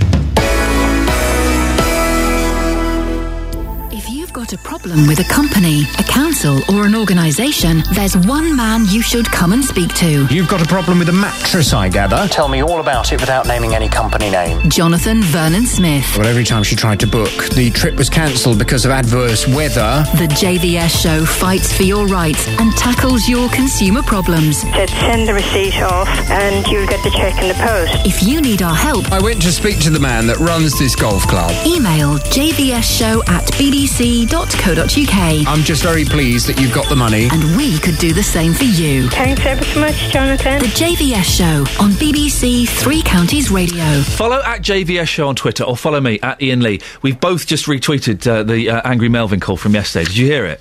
It was brilliant. I have not laughed so much in my car. Oh my, it was wonderful. Anyway, we both just retweeted it. So if you want to go and have a listen to that, then at JVS Show or at Iain Lee. Now, the owners of Meppershort Care Home say they are devastated by the decision to force its closure, and they say they should have been given the chance to correct deficiencies. The facility's right to operate was removed on Sunday afternoon in the wake of a damning report by the Care Quality Commission. This week, the families of 70 elderly residents are in the process of moving their loved ones into new homes. Well, we've been in touch with Beryl over the past few days to find out what's been happening with her and her husband. And as you heard earlier on the show, her husband was moving to a new home yesterday. Good morning, Beryl. Good morning, Iain. How did yesterday go? Archie was being moved into a new home. Did it go smoothly? The move to the home went absolutely brilliantly. Oh, fantastic. Absolutely brilliantly. Just as I had expected. He really wasn't aware of what was going on, and it was brilliant. So what time did it happen? What time did the ambulance come and take him? He wasn't moved until after lunch. Okay. During the morning, as you can imagine, it was very, very chaotic. In what way chaotic? What was going on? Oh, well, of course, there were so many people there, Iain. So many people. And very distressing for the carers who were still trying to do their duties to the residents. But there were so many officials, as well as other nurses that had been brought in that we didn't know, ambulance people. It was horrendous, absolutely horrendous. And that was why I was really pleased when everything went really well. So he's moved to a new home. What's his room like? Has he got a nice room? He's got a very, very nice room. Fantastic. It's just been completely refurbished. Oh, great. So, we can only look forward now. Yeah. We've got to. And he was pretty much unaware. He doesn't recognise that he's in a different place. No, in fact, I said to him during the morning whilst we were waiting, "You're going on a little holiday," because I felt that was the best way to put it. Yeah. He didn't really understand what I was saying, and of course within 2 minutes he'd forgotten it. Mm. But he was totally unaware that he was in new surroundings. I'm hoping that continues. I'm going in this morning, and we'll see how he was overnight. Oh, it sounds like, Beryl, out of the horrible stress that you've both had to endure over the past few weeks, it sounds like this might have quite a positive outcome. Of course, and that's what we're all looking towards. We can't do any other. No. What has happened. We can't change that as much as we'd like to, but it's no good going on about it. We've now got to move forward. I still think the owners of the home have a lot to answer for, and I think they've been very frugal with their responses. And if you can get the chief executive of Bedford Hospital on, then I don't see why somebody from the owner's company cannot speak to you. They don't want to talk to us, Beryl. They don't. They haven't got the guts to come on the air and put forward their... We're going to keep trying. Trust me, we'll keep trying, but they don't want to talk to us, which I think is shocking. Well, I think that is abysmal. And in actual fact, it really just says everything, doesn't it? Doesn't it just? It shows no class, Beryl, at all, to not even come forward. Beryl, can I ask, how often do you visit your husband? It depends, Ian. Obviously, I have to travel by car. I have to consider the costs involved. I also have to consider the upset. So I try to get in there at least once a week. Because otherwise I would go under, and I can't go under. I have a family who obviously concern themselves about me, and it would be very unfair of them to see their mother suffering because of what's happening. Yeah. No, it must be so hard for you to balance. I was just trying to work this out. Visiting your husband when he doesn't recognise you. So there's that the upset of seeing him like that, kind of weighed up with the upset of not seeing him at all. It must be such a fine line to strike. It is a fine line. It is a fine line. I think it depends upon you as a person. You go through the upsetting stage, and then you really have to come to terms with it. Because once again, you can't change that. It's awful when you look at them and you think of the person that they were, how brilliant they were, how clever, but that's all gone. I saw it happen. I'm getting all teary thinking of my granddad, because I saw it happen to my granddad, Beryl, and it's heartbreaking to see that person slowly vanish. Listen, best of luck. It sounds like things might actually work out for the best. You're through the stressful bit, so we'll keep our fingers crossed. Thank you so much, and can I thank everybody at Three Counties, yourself included, for the wonderful understanding that you have given, certainly to me, and obviously that extends to everybody else that's concerned. Beryl, it's so nice to talk to you. Best of luck. Thank you very much. We've got a statement from GA Projects Limited. Oh, it's made me go all teary thinking of my granddad. Limited, who ran the care home, they said they were devastated by the decision by the CQC to enforce its closure. It added that while they acknowledged there were poor standards of care, they believe they should have been given the opportunity to correct these deficiencies. Well, we're giving you the opportunity, GA Projects Limited, to come on this radio show and tell us how you could have corrected those deficiencies and what you could have done differently. Because you're not looking very good right now. Is that unfair of us? Is that unfair that you're looking, like you wimped out? When we ask you to come on, why don't you come on and put forward your side of the story? Honestly. Because you couldn't look any worse than you do now. Last few minutes, we got Wally Frail, who lives in Sandys, in the process of trying to find somewhere suitable for his mum. Morning, Wally. Good morning. You're trying to find a care home for your mum. That's right, yes. How's it going? Well, the places that are available are drying up. There's two of us that visit my mum on a regular basis, my sister and myself, and Meppershall was ideal because it was in between Barton and Sandy, so that was an ideal location for us. What's wrong with Mum? Is it just elderly? Has she got dementia? She's got mild dementia. Right. Okay. So she does need that extra protection, doesn't she? Yes. And there are 70 people that now have to find a care home. I know because my mum moved into a home. It's difficult to find places, isn't it? Well, it was difficult 3 months ago when we went through the whole process and found somewhere we thought was good, and we have no complaints about her treatment there. She's been looked after, they've been cared well.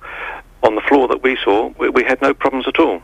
So this all came as a bombshell to us when we heard about it on 5 o'clock on Sunday afternoon to say it was closing down. And how did you find out? Did you get a phone call? Yeah, 5 o'clock Sunday afternoon. A social worker phoned me up to say that the place was closing down this Friday and we've got to get out by Friday. What do you do now, Wally? Well, after I put this phone down, I'm going around looking at more care homes, but there aren't that many spaces available that are in a convenient location. Otherwise, we're going to start travelling too far, and that means she won't get so many visits. And how does it work? Are you doing this independently? Are the council helping you? What's the plan? There's a social worker allocated who has two people to look after. But as far as I'm concerned, all they're interested in is getting them out. Yeah. That I was asked several times yesterday, shall I get somebody in to assess your mum? I said, no, we're going to look at the site first, and then if we're happy with it, we'll get somebody in to come and assess them. Not assess them, because all they want to do is ship them out. That's their main priority. They don't really care where they're going. If it's going to cause problems for the family subsequently, they just want to wash their hands of the issue, get everybody out, and then they say, we've done our job. That's not the way the family looks at it. We want to make sure that we've got somewhere that we think is suitable. I was given an address yesterday of a care home, and I went in there, and it was just it was people with dementia and more advanced dementia. And after a few minutes in there, I couldn't stand it, and I'm sure my mum couldn't stand it. So you just can't take the first one that's offered to you. You've got to look at them and see what it's like. Well, listen, we're running out of time, and I know exactly how difficult it can be, and I know the pressures that you're talking about that social workers can kind of put on you. Would you mind if we spoke to you on Friday's show to see how things are going and see if you found somewhere? Yeah. Would that be okay? Yeah. Best of luck. I hope this week goes okay. Thanks. Thank you very much. It really is an absolute nightmare, isn't it? Wally Frau from Sandy. His mum's moving out of Meppershall Care Home. She's got to be out by Friday. Oh, dearie me. Let's get the travel news now. Here's Adam. Travel news for beds, cards and bugs. BBC Three Counties Radio. Thank you, Iain. Wheatamstead and the High Street, the B651. It's still shut because of the fire at the Swan Pub between Butterfield Road and East Lane. The A1 looking slow at the Black Cat roundabout, as is the Barford bypass, the A421. The A1M a bit slow from Hitchin to Stevenage, and then as you get in toward London, queues in Boreham Wood around Stirling Corner on the A1. It's also slow then at Mill Hill Circus. The A10 looking a bit better through Cheshunt. Plenty of delays on the M25. Anti-clockwise is stop-start both ways through the roadworks. It's also slow from the M1 to the M40. The A41 in Aylesbury looking slow at the Woodlands roundabout. Leighton Buzzard delays on Leston Road. Dunstable on the A5 looking slow past the A505. On the trains, Virgin 15-minute delays. Milton Keynes to Euston because of safety checks at Watford. London Midland affected by this as well. Also 15-minute delays off through the West Midlands. Birmingham New Street to Coventry because of signalling problems. And further delays at Stoke-on-Trent now because a lorry has hit a bridge at the south end of the station. It's having to be inspected. Adam Glynn, BBC Three Counties Radio. Adam, thank you very much indeed. Right, that's it. That's your lot from me. JVS is up next. Do you love or hate this hot weather? I hated it last night. I was naked in bed. I hate being naked in bed. Oh, dear. FM, AM, online and digital radio. This is BBC Three Counties Radio. Good Lord, what an image. Morning.